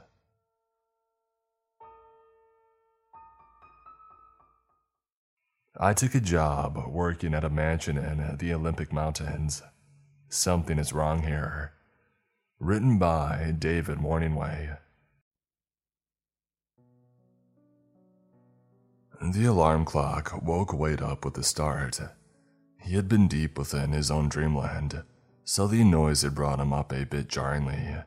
However, a smile quickly appeared on his face, replacing the look of shock and annoyance. Today, he started the Hawthorne job, and it would be at least 7 times more lucrative than any other past job. The widower, John Hawthorne, had hastily moved from a remote location deep within the Appalachian Mountains to a new location about as far into the Olympic Mountains of Washington state as anyone could possibly go. It was rumored that he just couldn't stand living in his isolated mansion without his wife any longer, so he found a similar force about as far away as he could possibly move to build or buy a new palace in paradise. This idea had brought him to Washington state and the used mini mansion he bought on top of a mountain, and the weathered roof in bad need of repair had brought him to Wade, or more specifically, Wade's Weatherproofing and Roofing, a business that Wade had been running with great success for almost 12 years now. Locals knew they could hire a larger company for quicker work, but Wade offered better quality work at a slightly more reasonable price, and this fact had made his small cell phone company quite popular with the locals. For living in Washington with its notorious weather, you wanted the best possible quality of roof available. Wade had prepared everything the prior night, from setting out his tools to be easily loaded into the four-wheel drive work van, to pre-setting his coffee maker to where one simple push of a button would take care of the entire process. This made his morning routine go by much faster, and getting him on the road almost 45 minutes ahead of schedule. Wade always despised being in a rush, especially for more important matters like today. He kept going over a checklist in his mind to ensure that he didn't leave anything behind. Even though he had driven so far, he really couldn't turn around even if he wanted to. This job was a bit different than the others due to the extremely remote location of the mansion in the Olympic Forest. And yes, mansion was most definitely the right word for the marvel of construction ingenuity that he would be working on. It was 7 stories high on top of a mountain that he had never visited, and was unnamed, so its geography couldn't even be located on any form of GPS. In other words, there was no proof that the mountain actually existed, but Wade had seen firsthand how rich people created their own laws in reality, so it didn't immediately alarm him. The location dwarfed all other mountain peaks surrounding the area, so to say that he would be working high up was one heck of an understatement. Its architecture was unorthodox as well. Most mansions were wide and extra long to give the owner an open and large area simulating their own little private world. This creation traded all its width for height, perhaps to try and achieve the best view possible. This fact also made this job by far his most dangerous, and required Wade to purchase extra safety equipment, from a new body harness in case he would need to hang at odd angles or, God forbid, fall off. He also bought a couple of special long hatchet-like tools that he could stab into the roof if he was to start sliding off of it, similar to ice picks that mountain climbers used for relatively the same reason. Even though his titanium hammer had an extended claw in it that made it a similar pick-like tool, he was forced to put it to the test on a particularly high roofing job that he did a couple years ago. He was walking down an unshingled part of the roof when he slipped on some loose nails that someone had spilled out of the tool belt. While falling down, he first attempted sinking his claw hammer into the wood, with only half luck, and going in less than an inch before his body weight and momentum ripped it back out, continuing his unwilling descent. Only with God's grace, he often states, and every ounce of adrenaline and upper body strength, was he able to sink in the extended claw, thus stopping his fatalistic demise of human versus gravity, with his feet just 11 inches from the roof's edge. After seeing how high up this roof was, he decided to buy the ice picks and put together some custom leather sheaths to holster them, so he would be able to pull them out quickly and safely if the need arose. He also had bought a cordless nail gun, which wasn't quite as powerful as the corded ones, especially the larger old model he called Biggin, for its extreme power and the fact that it could fire off the large 3.5-inch heavy-duty framing nails. Although the old model's safeguard, the piece of steel that prevents the nails from firing off until firmly pressed down against the wood, had broken off, he was able to successfully spot weld it back on in working order, deeming it fit for one last job before being replaced. He also thought that it was wise to bring his 12-gauge shotgun, with both double-aught buckshot and grizzly slugs, which looked similar to a shotgun shell with a hollowed-out mini-rocket inside. Real powerful stuff. The Olympic Forest is home to many large predators, and he was going to be as far out in the wilderness of Washington as you could get, and on top of a mountain, so it wasn't all that far-fetched to assume that he could run into trouble. After almost an hour of driving through highways that transitioned into smaller local back roads and now gravel, he was about to reach the base of the mountain. In another 6 minutes he had arrived, pausing at the entrance that was gated. He exited his vehicle and punched 0333 in the digital panel, which beeped 3 times before opening into him almost soundlessly. He put his van in 4-wheel drive and took a sip of coffee, and began his long ascension up the mountain. Wade knew from coming up to price the job almost 3 weeks prior, and that the trip up the mountain would take the better part of an hour, so he put on a playlist of downloaded music to help ease the trip up. He would usually just rely on Spotify or Pandora to take care of his musical needs, but already he knew that such things were useless out here, where data is mostly pointless and Wi-Fi practically was non-existent. In preparation for this, he had downloaded hundreds of songs and podcasts to accompany him on the job and the lonely mountain. He let himself zone out on his trip upward, barely even noticing anything around him as he enjoyed some of his favorite music over the past 30 years.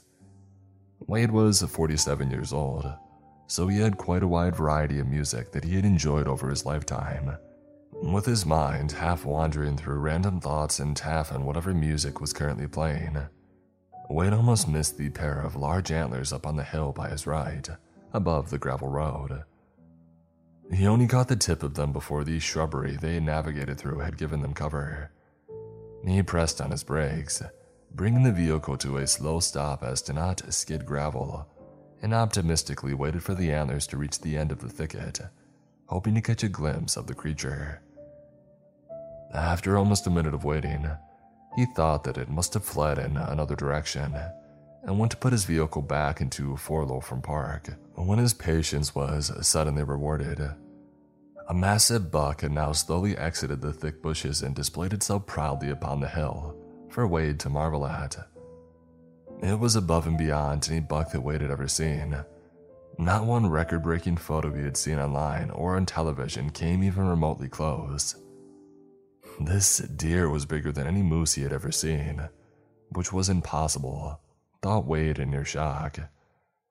He hastily grabbed his phone to catch the beast on video, however.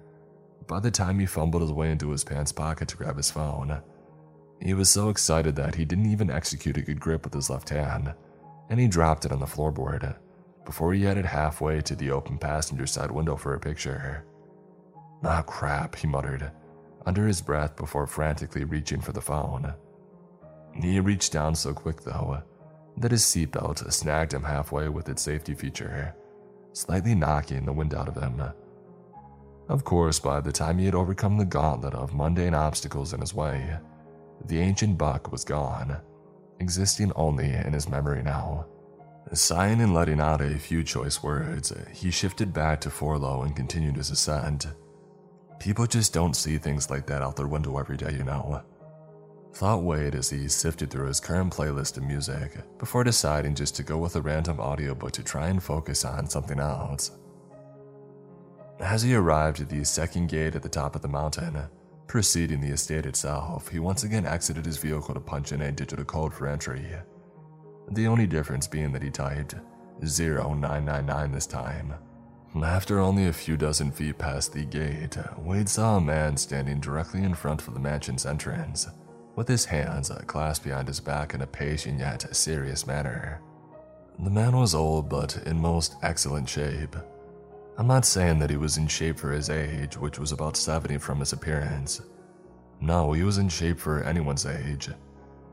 He was about 6'2" and about 185 pounds, with a short, military-style flat-top haircut that held 3 long lines on the right side of the haircut's fade, just above and behind the ear, and spanned about 6 inches, stopping just before it reached the very back of his head.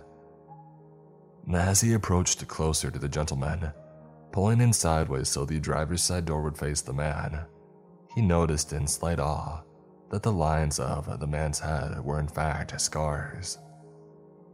This would be Wade's first time actually meeting Mr. Hawthorne in person, having only communicated through phone or email before now. Even when Wade had priced the job, there wasn't a soul up here. Exhaling deeply, he put his most professional and courteous face on, and he opened the door smiling. Mr. Hawthorne, with his hand still behind his back, bore a slight smile, almost a smirk, which, accompanied by the fact that he looked like his muscles were carved out of stone, gave Wade the impression of a great leader, like someone had made a perfect statue of an elder protagonist hero. Wade also felt a certain energy or aura as he approached the man, like he had seen and done things that Wade couldn't even imagine, and such things as roof repair were simply trivial to him. Good morning, sir," Wade cheerfully exclaimed to him, outstretching his right hand to the man while approaching. The man's smirkish smile grew slightly wider across his face as Wade approached, giving the man a warmer and more welcoming demeanor.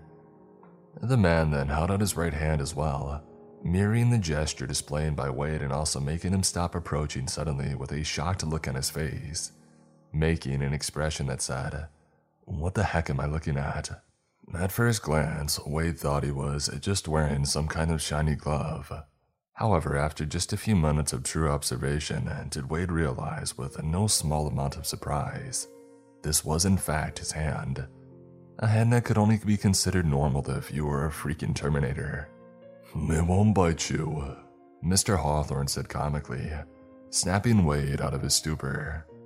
"Sorry, sir," he said before completing the introductory gesture, shaking the man's unique hand. Mr. Hawthorne very gingerly shook Wade's hand as if he were trying not to hurt him.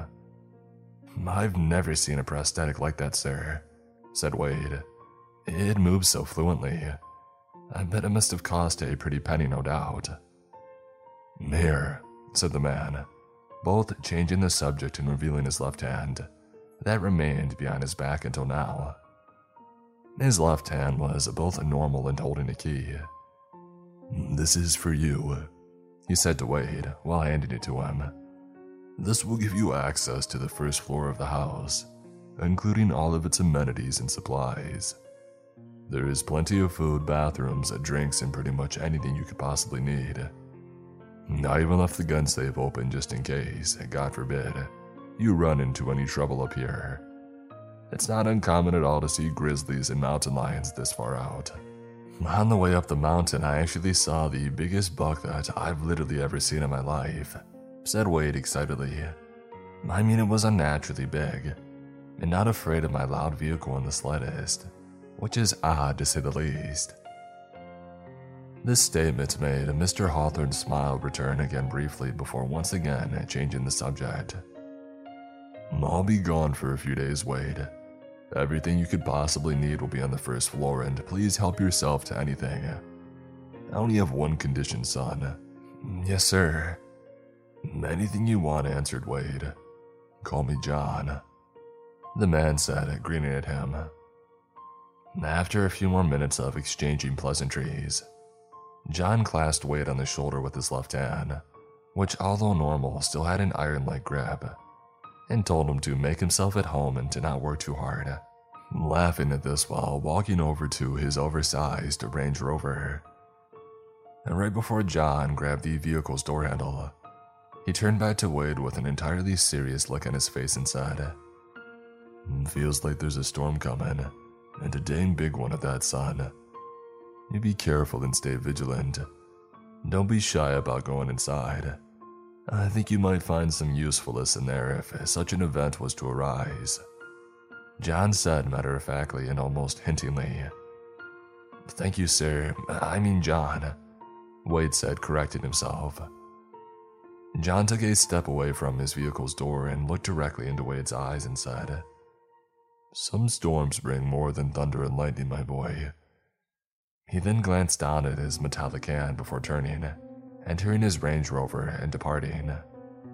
Wade simply smiled and waved, chalking the ominous comment up to a metaphor about how bad things can go wrong in life, and he began his job. The first 2 days consisted of mostly moving supplies from his van to the roof and tearing out the first of the weathered shingles and plywood.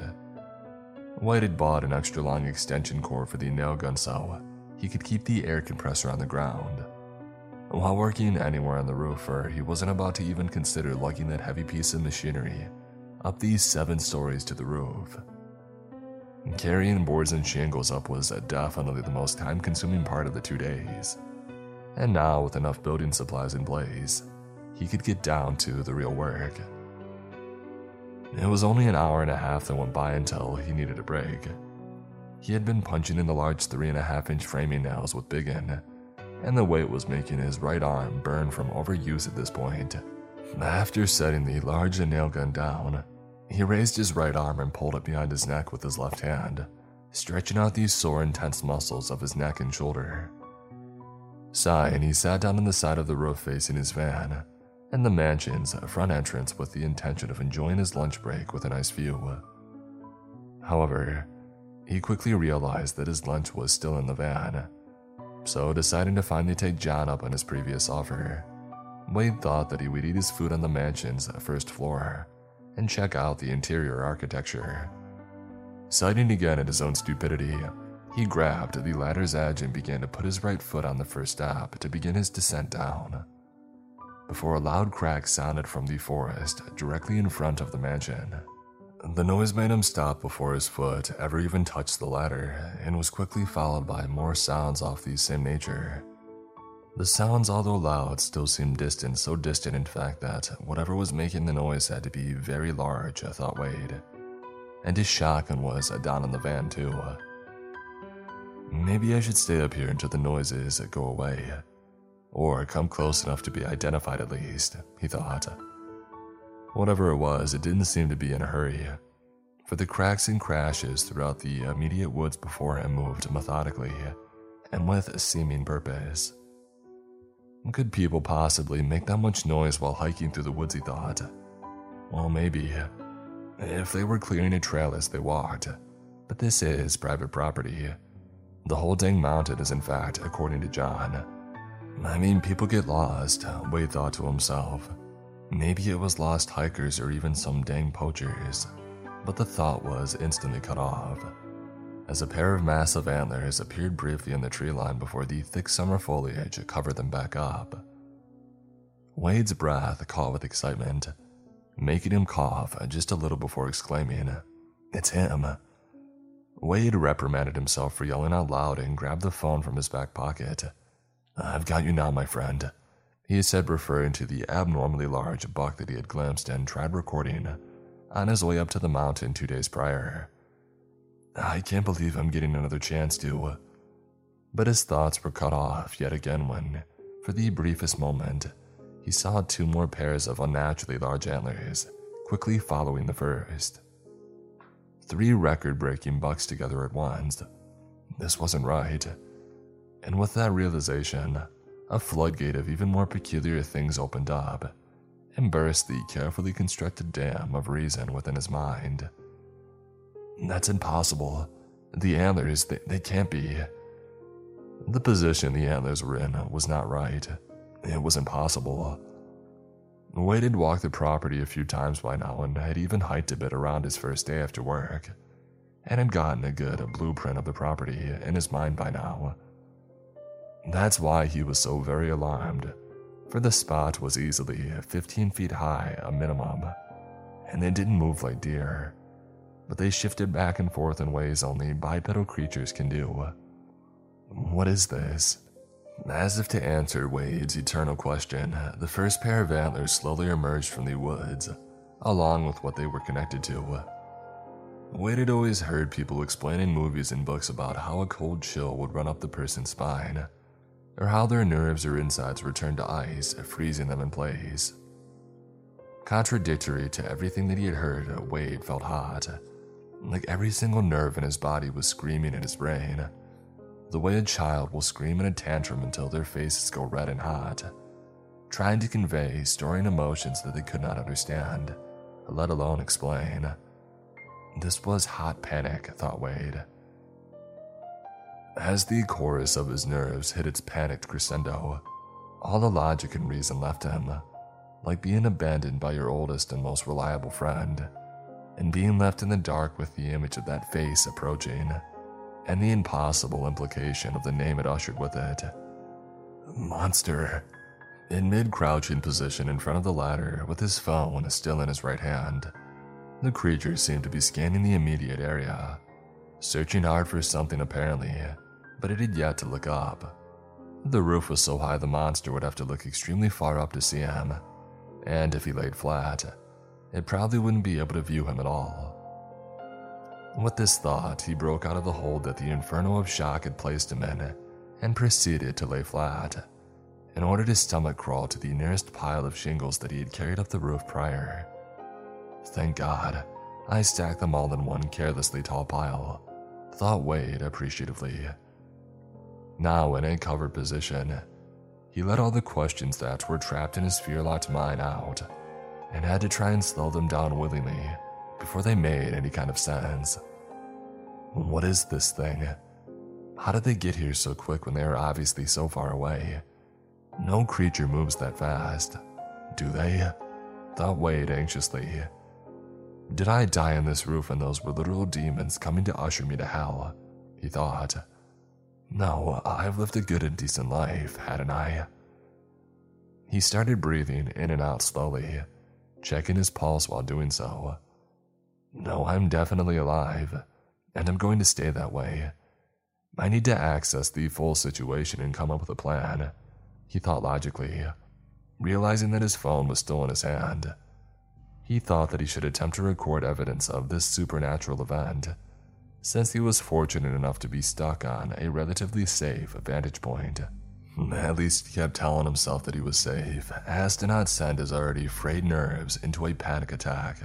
Wade cautiously stuck his head out of the bottom left corner of the shingle pile, which stood about 4.5 feet high and about 7 feet wide.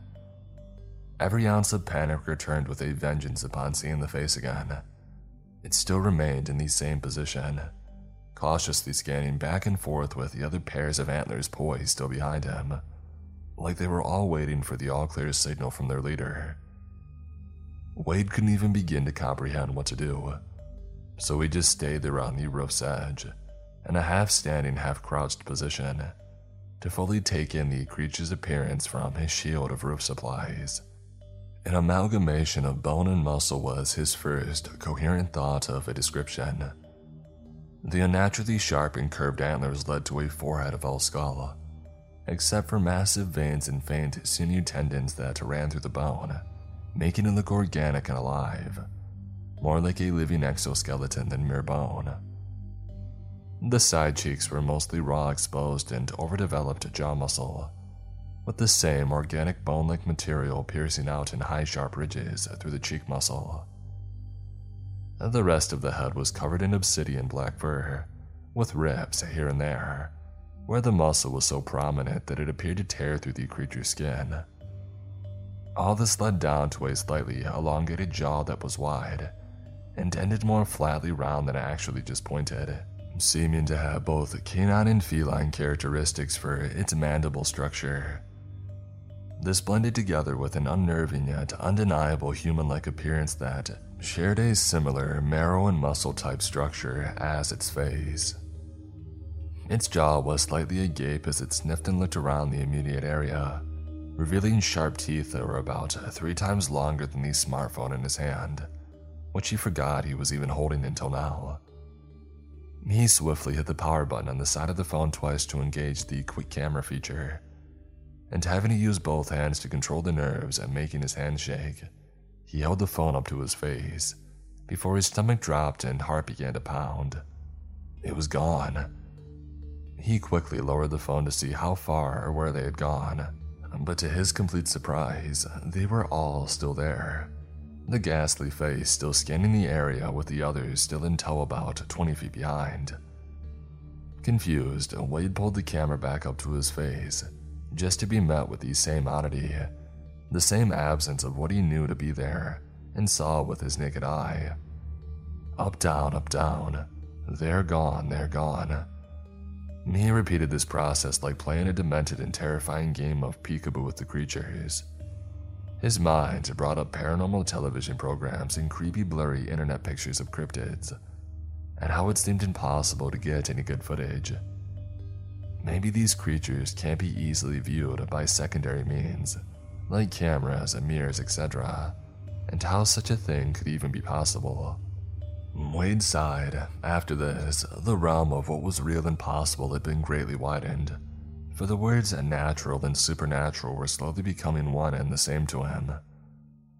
His thoughts were converted back to mindless panic when a hand with fingers over half the length of its leg, tipped with long and slightly curved black claws, made an all too familiar gesture as it raised its arm up and moved it sweepingly forward, just like a military captain would silently gesture his men to advance ahead after making sure the coast was clear.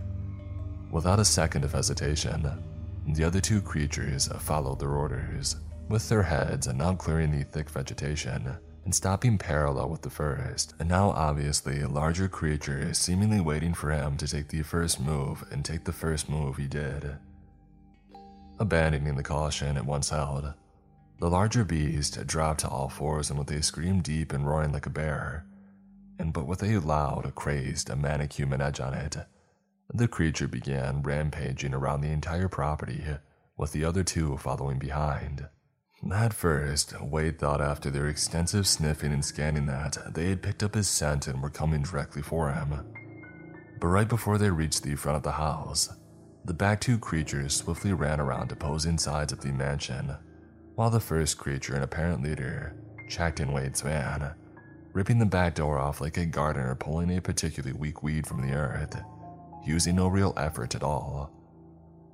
After inspecting the van's contents, it stood still but vigil, checking the area while the others finished their frenzied search, coming back empty-handed. They all three stood still in the open now, and Wade could see their full and unhidden form in all its magnificent horror. They more or less all looked the same except for the leader, who stood about 6 feet taller than the rest and with more muscle. The others also had a dark brown fur, where the leader was a Vanta black void of darkness. Their torso looked extremely skinny compared to their bulky upper body, but still lean, like it was impossible for them to hold fat anywhere. In fact, their stomachs looked extremely malnourished and thin, which contrasted hard against their muscles. Their arms were so unnaturally long that their claws almost raked the ground as they walked on 2 legs. Their hands, and oh god, their hands, thought Wade fearfully, were so extremely large and out of symmetry with the rest of the body that they could wrap around the entire torso of a bull moose, and with their ridiculous strength, could probably crush it in half with one hard squeeze. Its skin was so tight in places on its shoulders, chest, back, and arms that the muscle ripped through the fur and flesh. The best way that you could simply describe it was if someone took a human, a demon, and about a dozen forest creatures and combined them into one single abomination. All Wade could think of now was how very easily those massive claws could scale the mansion and find him, cowering behind a stack of shingles without a weapon or a hope. He grabbed at his still holstered ice picks, thinking if they could be any match at all against those wholly destructive and enormous claws. Not with that reach of theirs, he thought drearily. If only I had my gun, though. And then a small, hopeful realization came into his mind. Biggin. He slowly crawled on his stomach again to reach the nail gun, and after grabbing it, he cautiously moved so the hose still connected to the air compressor and it wouldn't move too much, alerting the monsters as to his existence. Wade knew that the safety guard was barely spot welded on, and with the right amount of applied leverage, it would snap off, effectively making it a 3.5-inch nail-shooting projectile weapon. Yes, he thought, this was a sound plan and it would work fine, as long as the pressure hose stayed attached to the... Oh no, he started to internally panic. No. Since the arrival of his unnatural and unwanted guest, the air compressor had yet to turn on, and it, like clockwork, needed to recompress the air about every half an hour. depending on how much use it was under. The creatures appeared too intelligent not to figure out what was going on if and when the compressor kicked on. His thoughts were temporarily halted as one of the creatures opened its mouth wide and spoke. Not like a person though, it merely opened its jaw, and without moving its mouth an inch, a voice crept out like an ominous gust of wind, sounding both smooth and gravelly, and not at all organic or alive, like the ghost of a voice. He must have known that But the beast was cut off by the loud compression of air given off by the machines, a function engaging. All three creatures instantly looked at the machine and slightly advanced upon it. After their gazes followed the cord from the machine to the roof, the leader nodded at one of the others before he began to sink his claws into the mansion's walls and start scaling upward. The monster didn't make it more than 2 seconds before the walls lit up with a bright blue ruin, and a massive burst of blue energy violently propelled it off the wall, sending the beast soaring about 100 yards before it hit the ground, barely conscious and slightly on fire with blue flame. The flames went out quickly, however, the creature took a bit longer to recover from the blast. Wade had no clue as to what could have saved him in such a manner, and looked around sporadically to see if God or angels had actually answered his prayers. If so, there was nothing here now, except for a blue glowing light issuing from the front of the house, quickly fading as the seconds went by. The monster, who had made a vicious scream of pain and rage when the mansion defended itself, was now just breathing heavy, trying to gain his strength and composure back. "It's protected," exclaimed the leader. "How?" remarked one of the other creatures. "The boundary warden could not have done this so quickly, unless he had help," said the leader curiously. "Yes," spoke the now recovered creature as it rose once again on 2 legs like the others. "I've smelled ripe human flesh since we've arrived." "Indeed," said the leader. "Judging by the van and equipment, I would say it's a normal human from the other side." And at this statement, the other 2 creatures bellowed out in a yipping, scream-like manner that sounded similar to hyenas, but with a demonic and slightly static-sounding undertone. Wade assumed this to be laughter and instantly knew the utterly alien and unnerving noise would haunt his nightmares for years to come. "Wrong place, wrong time indeed, little rabbit," mocked the leader. As the maddening laughter increased to such a volume, the Wade could feel the noise rumbling within his chest, like he was lying next to a subwoofer that was pulling noise straight from hell itself. Quickly, the leader went silent and snapped his head at one of the other creatures and then to the treetops. Nodding once, the creature swiftly started climbing the tree, and halfway up, Wade realized in a panic what was happening. It was checking the roof. At that height, his shingle pile would be next to useless as cover, he thought while he desperately searched around for a miracle. There, Wade thought, and without the time to second-guess himself, he half crouched, half ran, and then crawled the last few feet to the large blue tarp covering his work from potential bad weather, and he slid down underneath it, covering himself up with one quick and fluent movement. He even held his breath to keep the tarp from making even micro-movements, and stayed like that for what felt like minutes, before he was forced to start breathing, doing it slowly to still minimize any movement from the tarp. After a few minutes that felt like a few hours, he heard the creature hit the ground with a very soft thud. Had it simply jumped down, thought Wade. That tree was about 200 feet up. "Search the woods, he can't be far," Wade heard the leader order, before he heard the sound of the beast run away on all fours into the night. "Thank you, God," Wade said mentally before beginning to breathe normal again. Darkness was starting to fall now, and Wade had to face the reality that he was spending the night on this roof, trapped above hell, in the middle of nowhere on top of a mountain that wasn't even locatable by GPS. In fact, Mr. Hawthorne's assistant had to physically drive him up here due to the fact that It was also not on any maps. Wade dismissed this at first because it was such a remote location, but now he had to wonder if there was more to it. He turned his phone off to save the 81% battery that he had remaining, and got as comfortable as he could be underneath his tarp, clutching Biggin like a security blanket, and he let his mind wander, silently thanking the heavens that it wasn't winter. After seeing such impossibly traumatic and horrifying things, it was unthinkable to assume he was going to find any kind of sleep tonight, or at least that's what he genuinely thought. After hours of hard work and then going into a state of near shock directly after, his body had tired itself physically and mentally. Combine that with the white noise of the air compressor sounding off periodically, Wade soon found himself being lulled into unconsciousness after about 3.5 hours. In his mostly unconscious state, he began hearing a humming of machinery which he assumed to be just the air compressor, until the slow buildup of the humming increased enough to snap him out of his slumber. He awoke alarmed and slightly confused until all these scattered thoughts of the previous night came coherently together. At the same moment that his recollections became clearer, so did the mechanical humming sound that awoke him. He identified the sound at the exact same time he heard lumbering footfalls enter the forest.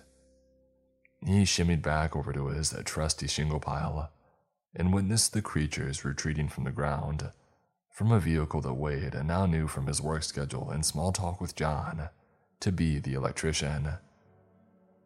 For a split second, Wade thought that he was saved, that they were running away and giving up, and that the real world was coming to chase off the nightmare fantasy.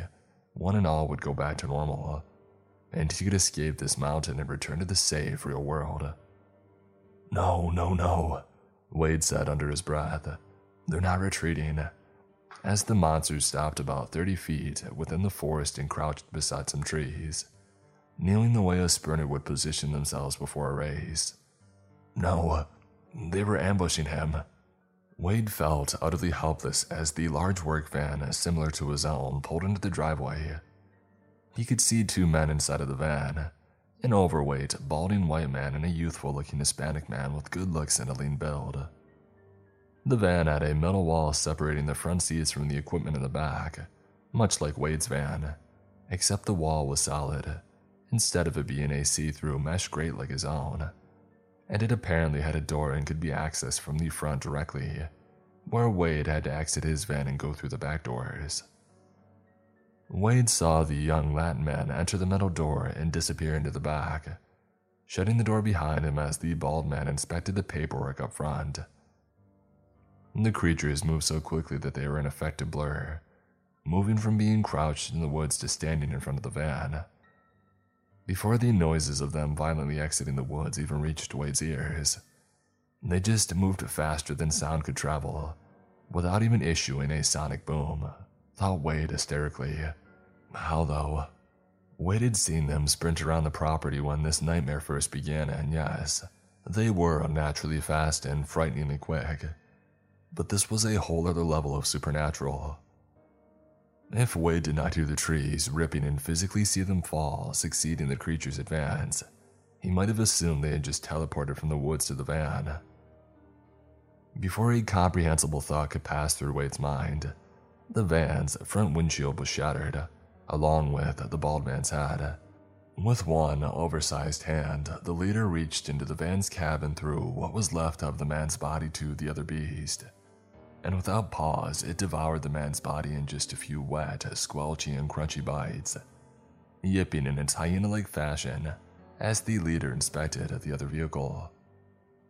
Apparently satisfied, the leader walked over to the other creature who had just finished off all the remaining bits of the man. "He should have returned hours ago," said the leader with his tone now slightly less intense as the night before. "Should I go search?" "No," shouted the leader, silencing the other's query. "We are stronger together, and Master Elrock will arrive this nightfall. When that happens, no amount of protection, rather magic or muscle, will stand in our way. Their ghastly voices slowly faded as they began walking the woodline surrounding the property, which was basically the entire mountaintop. In another few minutes, they would be at the farthest corner of the property. Wade reached into his right pocket and brought out the keys that John had left him 3 days prior and stared at them intently. This is gonna be the best shot at making a move that I'm gonna get, thought Wade. As he crawled over to get Biggin and survey the situation from a closer vantage point, Wade caught movement out of the corner of his right eye. The other electrician, Wade had mentally exclaimed. Due to the intense horror of everything that had just unfolded, he completely forgot about the other man. Apparently, going to fetch supplies from the back had saved his life. Fortunately, the man was smart enough to stay hidden and quiet in the back until an opportunity arose. This opportunity. Wade saw the upper half of the man's body peeking through the metal door that separated the cab from the back. The cab was completely covered in what was left of the other man, and Wade could see the shock on the young man's face as he cautiously waved his arms back and forth to get Wade's attention. Wade acknowledged him with a thumbs up and quickly started to sign his plan to the man as best as he could. Wade used his hand to make a fist next to his phone and then pulled his fist away while opening his palm, trying to convey and emulate an explosion of noise. Wade then made a gesture that looked as if he was going to throw his phone like a frisbee towards the direction of the creatures. He then pulled the keys out and pointed down to the front door of the house, letting the man know that he had direct access to the mansion.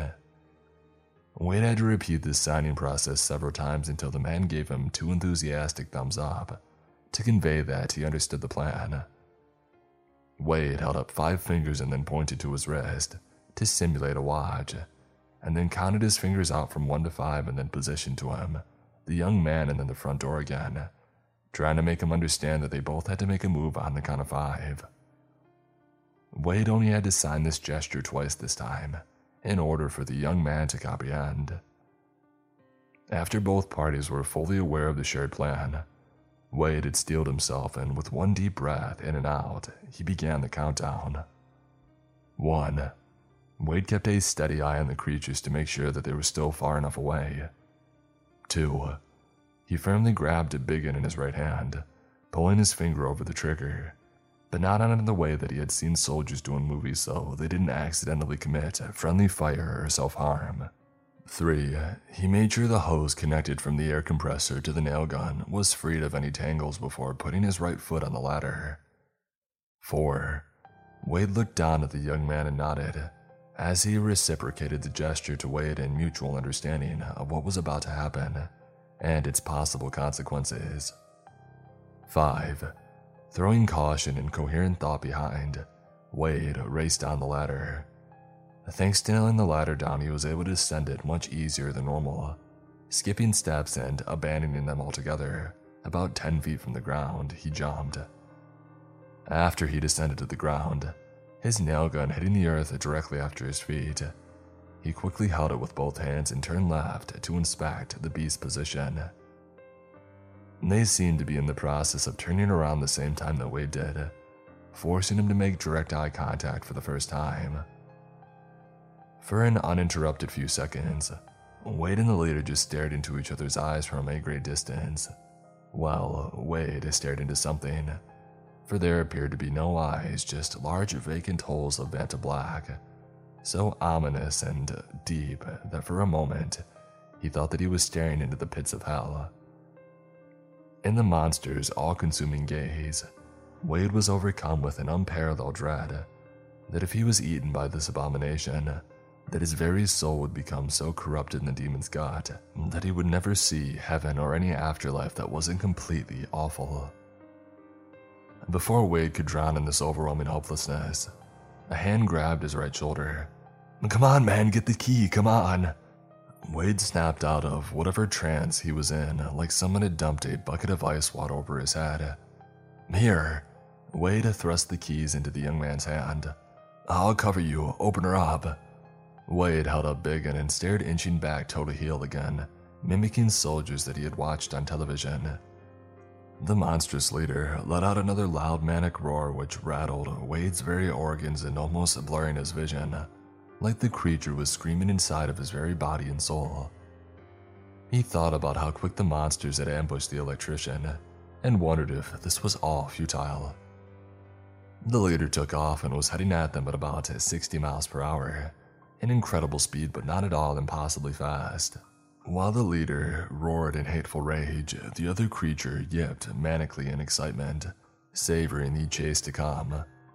Wade had backed up all the way to the door where the young man was still fumbling with the key. "Hurry, boy," yelled Wade while firing a barrage of 3.5-inch steel framing nails, which slowed the creature down to about 35 miles per hour. But it still wasn't enough. They were only mere seconds away. With a clawed hand bigger than Wade's entire upper body raised for the kill, the creature closed the distance at the same time that a strong pair of hands pulled Wade inside the threshold, missing his flesh and destroying the nail gun instead of his head. The young man went to slam the front door shut but was hindered as the tips of 4 fingers stuck through, blocking the locking mechanism and doorknob. With no time to spare or hesitation to have, Wade unsheathed his right ice pick and with 2 mighty swings, 3 of the fingers fell to the floor as the remaining digit retreated back. Before anyone could even breathe, the young man shut the door and locked it. Upon the door's closing, about 3 dozen runes lit up around the door with a blue glow. Simultaneously, the same blue glow lit up outside, followed by the familiar shrieks of agony from the monster. Protected indeed, Wade thought to himself, recalling the leader's prior statement about the mansion. Wade now understood what happened when the monster tried scaling the walls of the house the previous day. Both men lay on the floor panting before the young man spoke. What the heck, man? What are those things? What were those lights? What's happening? What the? The young man's breaths were becoming increasingly rapid. Why? His breathing started transitioning into panic as he breathed faster and more frantic. Slow down, said Wade calmly. You're in shock, and if you don't try and calm down, then you're going to. But it was too late. The young man who Wade could see was named Daniel from his name tag was starting to hyperventilate into a panic attack. Wade slowly helped him to his feet, where he half carried, half walked him to the couch, where he insisted Daniel to lay on his side with his hands pressed between his knees and just to focus on taking in deep, slow breaths. He left Daniel to his breathing exercise and began to pilfer around the house looking for a satellite phone or anything that could be of use to them. Wade remembered Mr. Hawthorne telling him about leaving a gun safe open, and he began searching around with more enthusiasm. The mansion's first floor was one giant, wide open space, like a loft, but much larger and extremely high class. It was adorned with expensive statue-like art, most of which depicted angels fighting demons, with the latter being defeated in a very elaborate and dramatic way. The room's centerpiece looked like it would be more in place in a Roman cathedral than some random mansion on top of a mountain.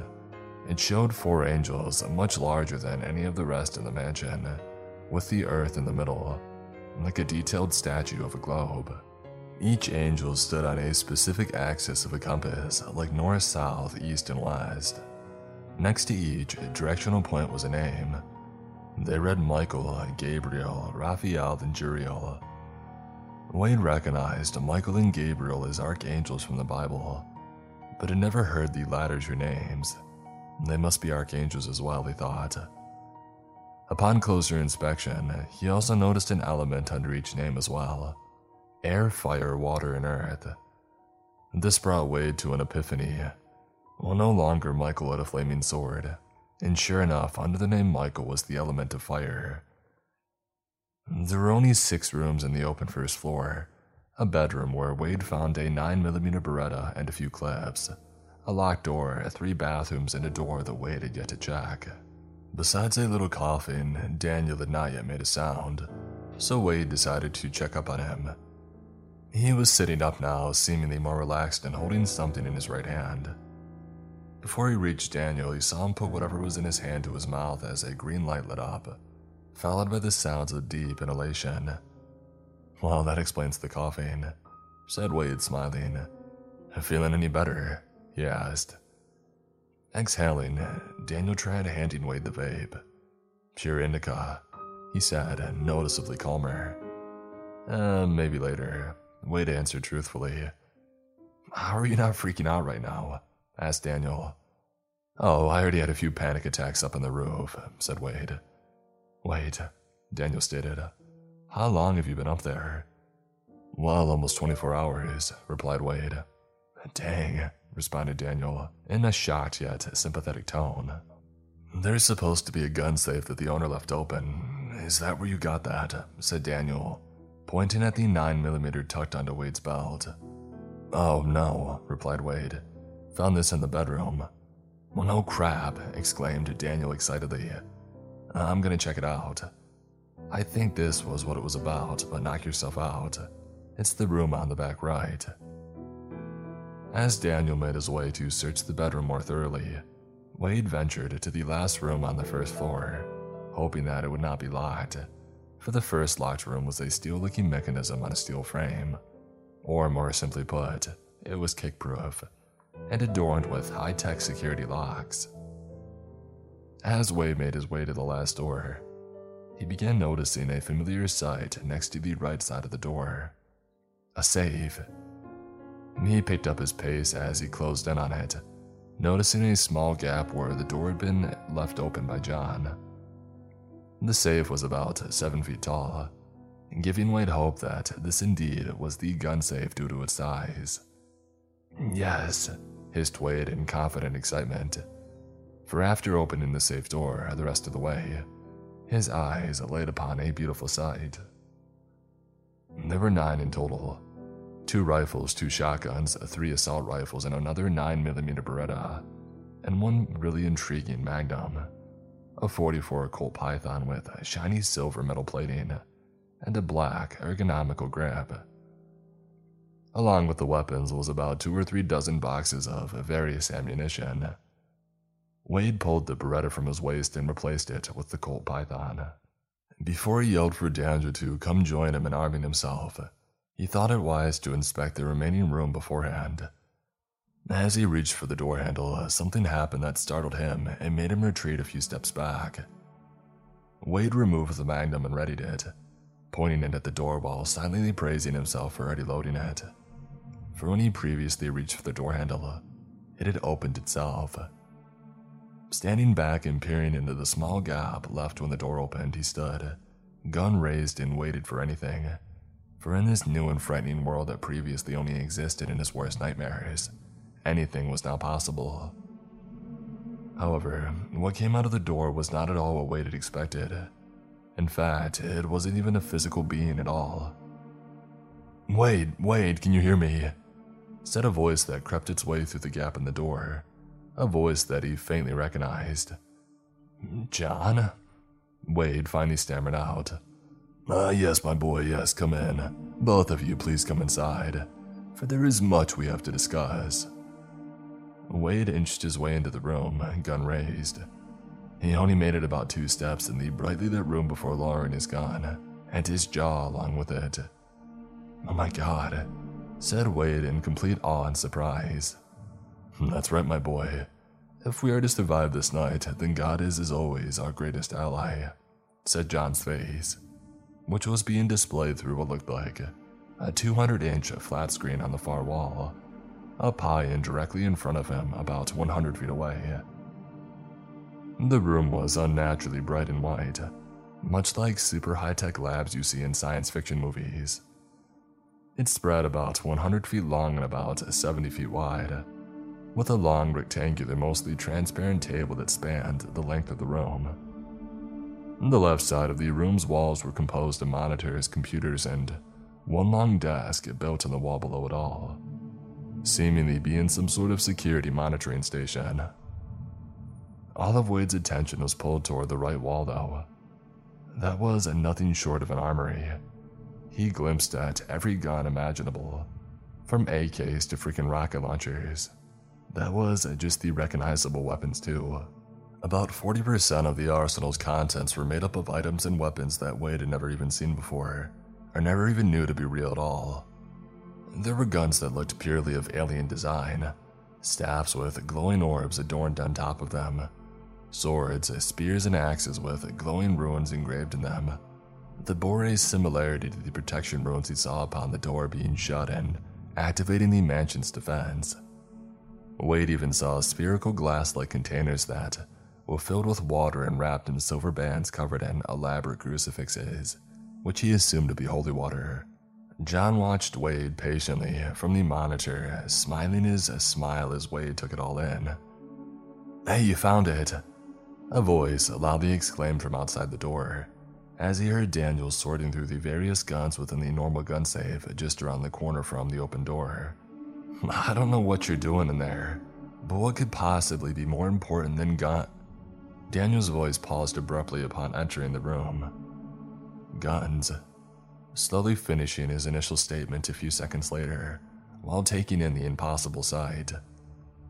"Wade, Daniel." John's voice sounded through these speakers that circled the entirety of the room's upper walls. "Now that you both are here, we have much to discuss, my friends." "How do you know my name?" asked Daniel.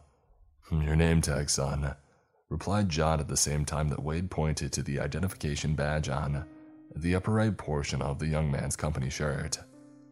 "Oh, right," replied Daniel nervously.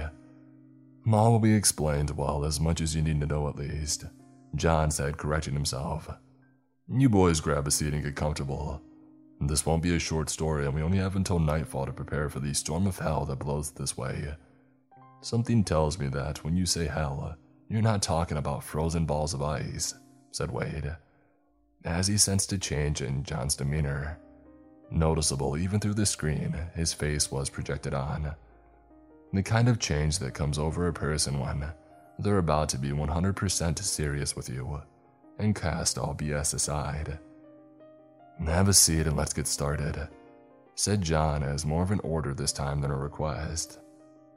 The two men took their seats and waited patiently for John to begin.